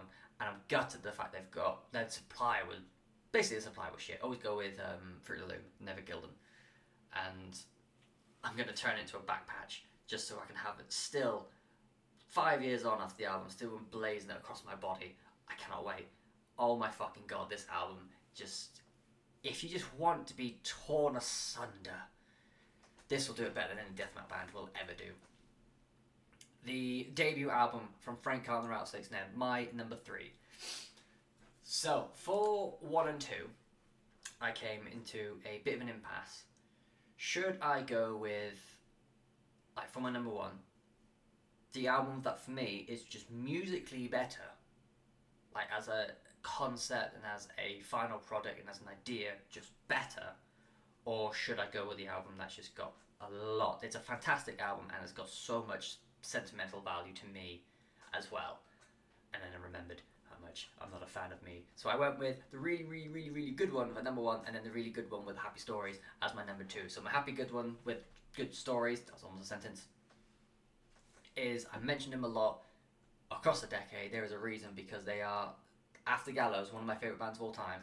It is the, I still don't like saying this, it is the final album from Let Live. It is If I'm the Devil. Oh, I just got a twinge across my entire body saying the final album. That hurts me still. I got The Black is Beautiful when the swell of hype was around Let Live. I listened to it, I thought, oh my lord, this is just insane levels of brilliant.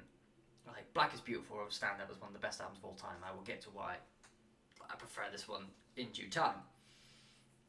If I'm the Devil came out the time I was coming out of university, and I had friends moving away to Japan. I had a lot of important people to me moving away, and I've seen them briefly since, but I'm fully aware that the relationship I have with them is much different to what I thought it was going to be right about when we finished university, and I thought my life post-university was going to be a lot different to what has actually happened post-university. And anytime this album comes back on, I don't think about, I often think about the what ifs and could I have done this, or what should I, could I, blah blah blah blah blah. When this album comes on, I don't think of any of that. All I think about is that time between the end of June, when I started listening to this album, about the middle of August, when me and my friends just hung out. We were still in the same city because we hadn't moved away yet. Still in the same city. We had all the free time in the world because, you know, still had a bit of student loan left. I was only part-time. I just went full-time at work. And they were basically running out their money because they all due to move back home before they went off into their various adventures. So for that month or two gap in summer, it was just it's just a great time, and that's what I go back to every time. As brilliant as this album is, and I will get to that eventually, just to not have to think about what could have or should have happened, just to sit, to go back and revisit that time in my life where I was genuinely happy, and I haven't probably felt that way. This isn't me about to say, like, I've got depression, please help me. I don't, no, just fucking don't.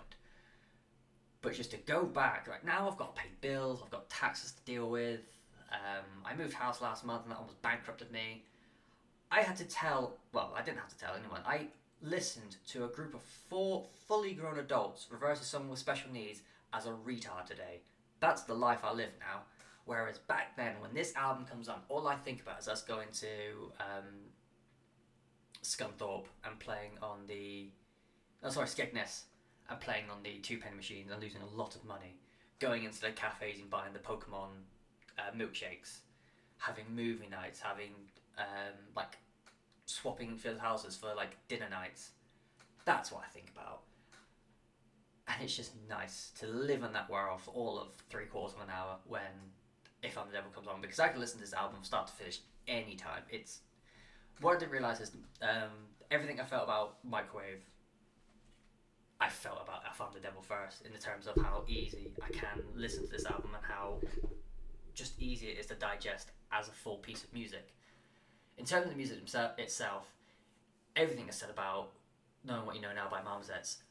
The book was written by Let Live, and that particular style of Marmosets, having that post-hardcore, was just like the dribblings of alt-rock that turned it into a much more manageable affair. Fucking If I'm the Devil does that better than anything. You know, you've got I've Learned to Love Myself, which is a very slow, dramatic way of starting the album. Good Morning America is so in your face about, you know, what was the then political climate of America. Reluctantly Dead has Jason just hit some incredible clean notes.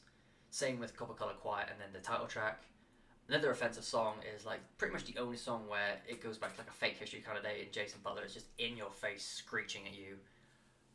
And he hasn't really done that since like the Pressure Cracks EPs. A Week Ago and Elephant are just monolithically good songs. And it is just like a very classic Let Live way of writing songs, which is having... And I think that's what Fever 333 now... Did I say too many threes? Fever 333, yeah. What they're doing now is obviously what Jason's been wanting to do for years, because I think the ideas running around in If I'm the Devil, it was sort of like... Was Jeff still in this? No, so Jean had left left Let Live by this one. He was the guitarist and percussionist. From what I remember, he was like a very prominent... no, it was Jeff. Sorry, I'm confusing myself. So, from what I've heard, and if I'm pretty sure I've got this correct, if not, I apologise. The songwriting was always mostly done with between Jason and Jeff Sayun, who was a guitarist. And obviously with Jason now doing Fever 333, I think you can kind of see where the Jason half of If I'm the Devil starts and where the Jeff half of the album starts, because there's so much pop ideas and pop sensibilities that have been pumped into If I'm the Devil, while still it is like met at every instance by still like the post-hardcoreness and like a lot of art rock gone into this. I know art rock has always been like a big factor of the Let Live sound, but the art rock that comes out, and for songs like Copper Coloured Quietly, and it's just that's beautiful. It's not quite a ballad, but it's not quite a traditional hard rock kind of song. What was the other one? Foreign Cab Rides. Oh fucking hell, I almost forgot about Foreign Cab Rides. Another one which is not quite a ballad, but is just very soft and very like eclectic, beautiful song. And then even when you have the much more rock kind of song, like I said, Elephant and A Week Ago, they've both just got such punchy punk rock guitars, and it retains that post-hardcore sound to it, but then the feeling of like the art rock coming through it and just really giving it a broader sense of what post-hardcore is. It's so fucking great.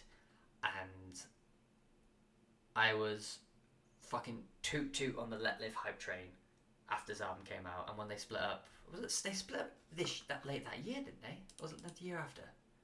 It was a year after. And has it been the same since? Because it doesn't really feel like it, and I cannot think of a band that's come in who's fit that mold yet. You know, Marmozets do very, very well at it.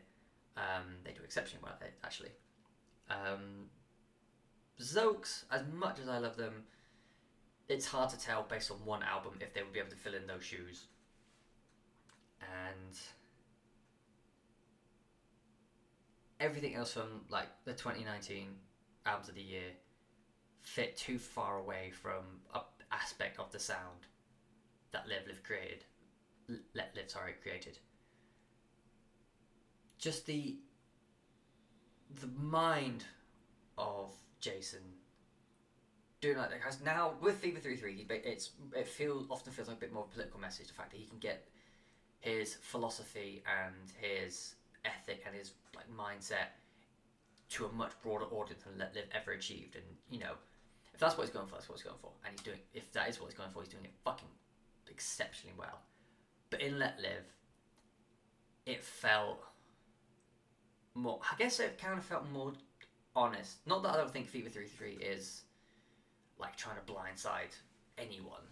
It's just because it did get huge backing straight away. It feels like he can be so much upfront with what he wants to say, whereas Let Live, it got masked around this art philosophy and this art metaphors, because it was like a very old-fashioned way of doing protest music, where it started off from when they were like a very low-key underground band and just got brilliant as time got on. I think I understand what I'm trying to say. I hope someone else understands what I'm trying to say, otherwise what's the fucking point of me being here for 2.5 hours? It's a fantastic album. And it's... I feel like if I call it a perfect album, then why is it not my number one? But I can't really think of a dud about the album. And like I said, I can flick on any song from it at any time, and it's just an enjoyable time. I fucking love this album.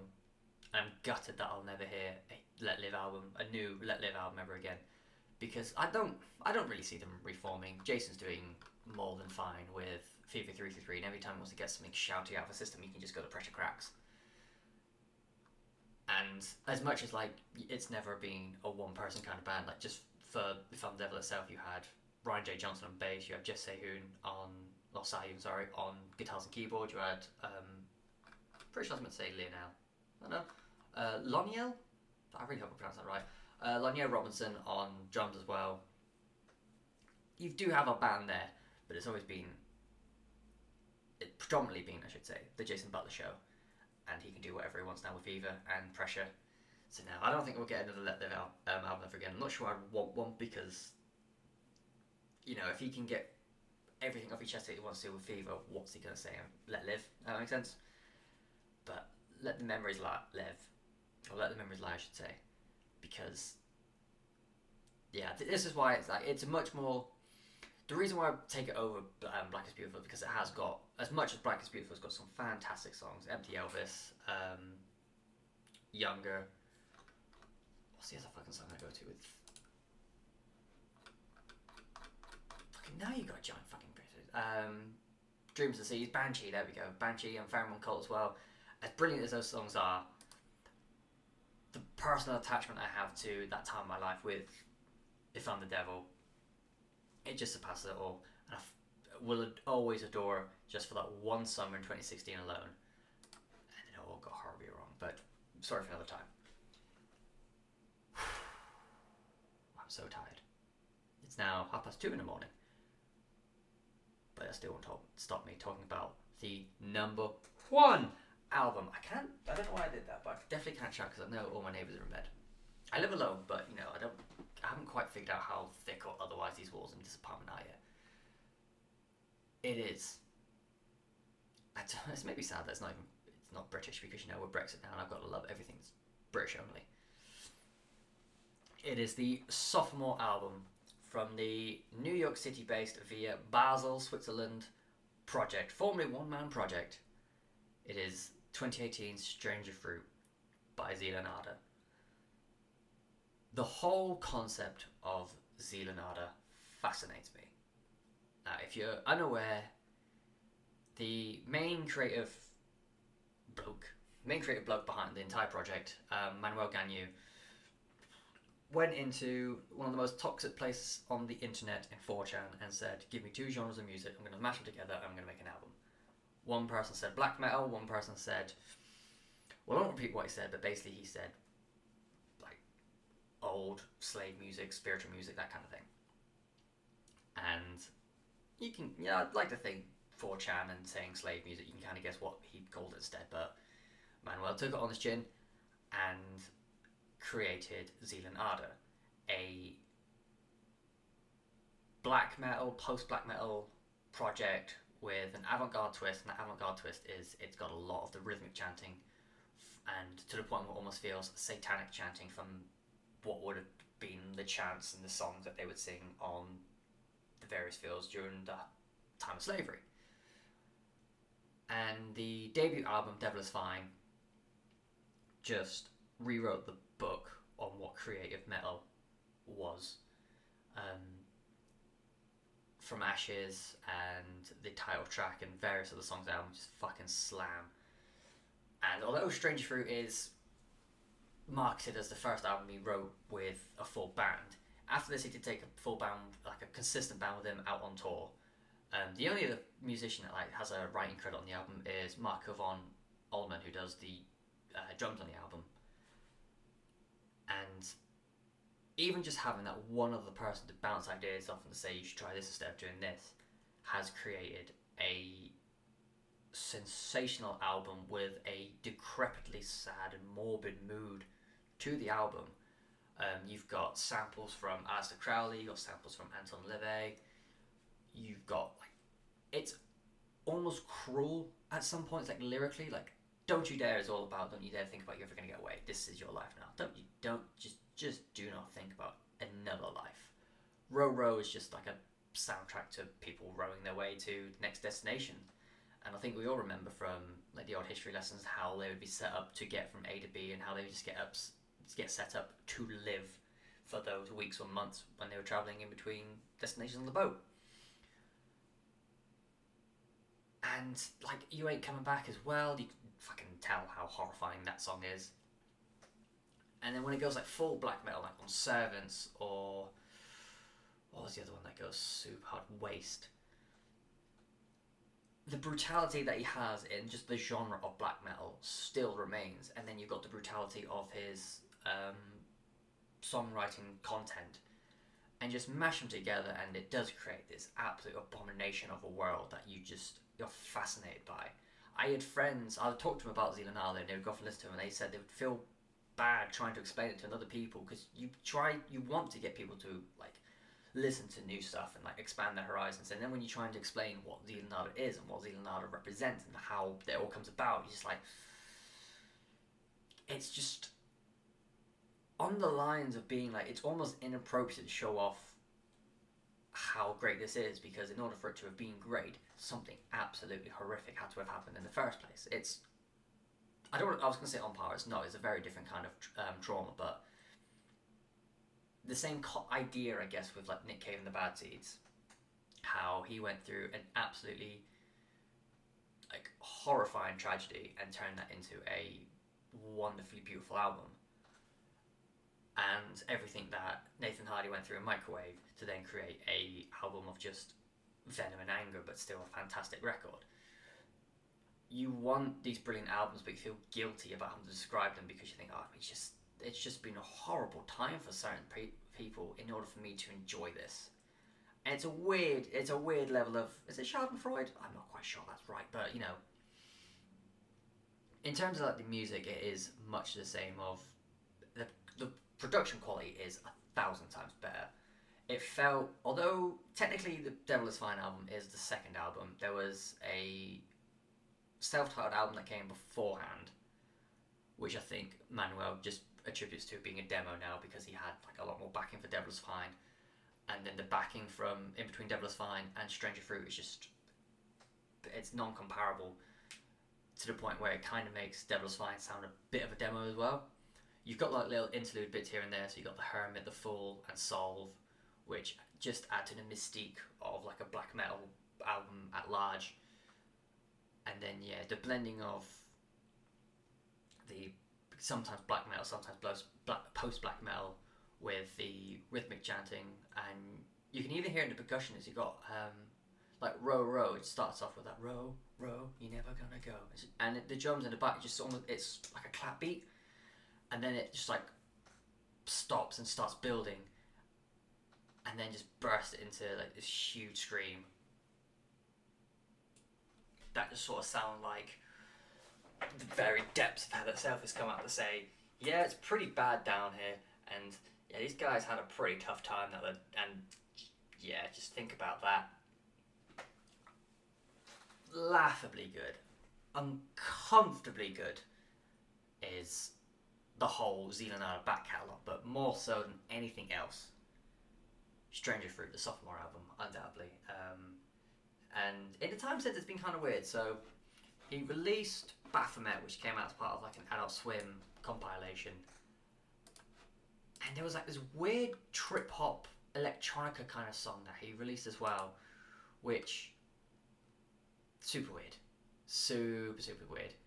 And I hope it doesn't go like that. I hope he stays in this realm of diabolically evil black metal with a few hundred years of history backing it up.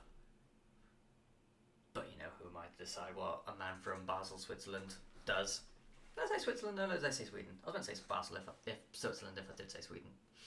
I'm just going to go to bed now. But not before rounding this off. It's been a journey. It's been a very long journey. I if anyone listens all the way through this, do let me know, because I feel like I've just wasted a lot of my day going through everything. But it's what's the expression? It's not the destination. It's not the travel. It's the destination. Something like that. I don't fucking know. I would love to hear what other people's opinions are on any of the albums from my albums of the decade, or their very own albums of the decade. I'm so intrigued to find out, like, because when you think about a year, especially in like certain worlds, or like you get an eye on like certain people, you can kind of figure out what roughly is going to be there. Like my friend Tom, who I talk about music with all the time at work, I feel like he will. But when I was talking about end of year lists and I was saying about the Pup album, he was saying how like he'd heard me talk about it before, and he wasn't surprised by that kind of album being up there. Same with albums like The Menzingers. He heard me going a lot about Clipping as well, Cattle Decap as well. So you get to know the right people, you sort of know what they're going to go for in a year. But for a decade, that's a long time to grow up. When I started this decade at 15 years old, no 15-year-old knows anything. 15-year-olds are stupid for a reason. So 100% would love to know what other people's albums of the decade are, or just some great albums that would be in their list, top half of their list if they made one. But yes, it has been an ordeal to get here. I'm going to repeat literally what I've just said. I'd love to hear more from y'all about your albums of the decade. Socials are at Desolation Pod, come say hi. But to round off one last time, because good God, have we been here a while, and I'm repeating myself a lot because I'm very, very tired. Number 20, I'm not going to go for the whole 50 because fuck that. Number 20 was Forever by Code Orange. Number 19, Death is a Warm Blanket by Microwave. 18 was Morbid Stuff by Pup. 17 was Architects with Holy Hell. Number 16 was The Damn Thing with Ironiclast. 15 was the self-titled debut album and final album by Zokes. 14 was The Greatest Generation by The Wonder Years. 13 was Times of Grace with The Hymn of a Broken Man. 12 was The Menzingers and After the Party. 11 was Lies by Spycatcher. Number 10 was Leprous with Malina. Number 9 was Bring the Horizon with Sempiternal. Number 8 was the mythical Hawkeyes with Ideas. 7 was Face No More with Sol Invictus. Number 6, Creeper with Eternity in Your Arms. 5 was Marmoset's Knowing What You Know Now. Number 4 was Desolation Sounds by Gallows. Number 3, Blossom by Frank Carl and the Rattlesnakes. Number 2, Let Live If I'm the Devil. And then number 1, to me, and to Desolation Sounds podcast, the number 1 album of the 10s? Is that what they're called? the tens or teens, whatever you call them, the number one album of the previous decade that's just gone by us. Stranger Fruit by Zealand Ardor. And with that, I would say I'll see you next week. Technically it is next week, but it's not going to be that big gap between episodes, hopefully, if I pull my finger out and only review 4 albums instead of fucking 40, well, 40 albums in the space of 3 weeks. Never ever fucking do that. That's a terrible idea. As with podcasting. I'll see you all later. Bye bye.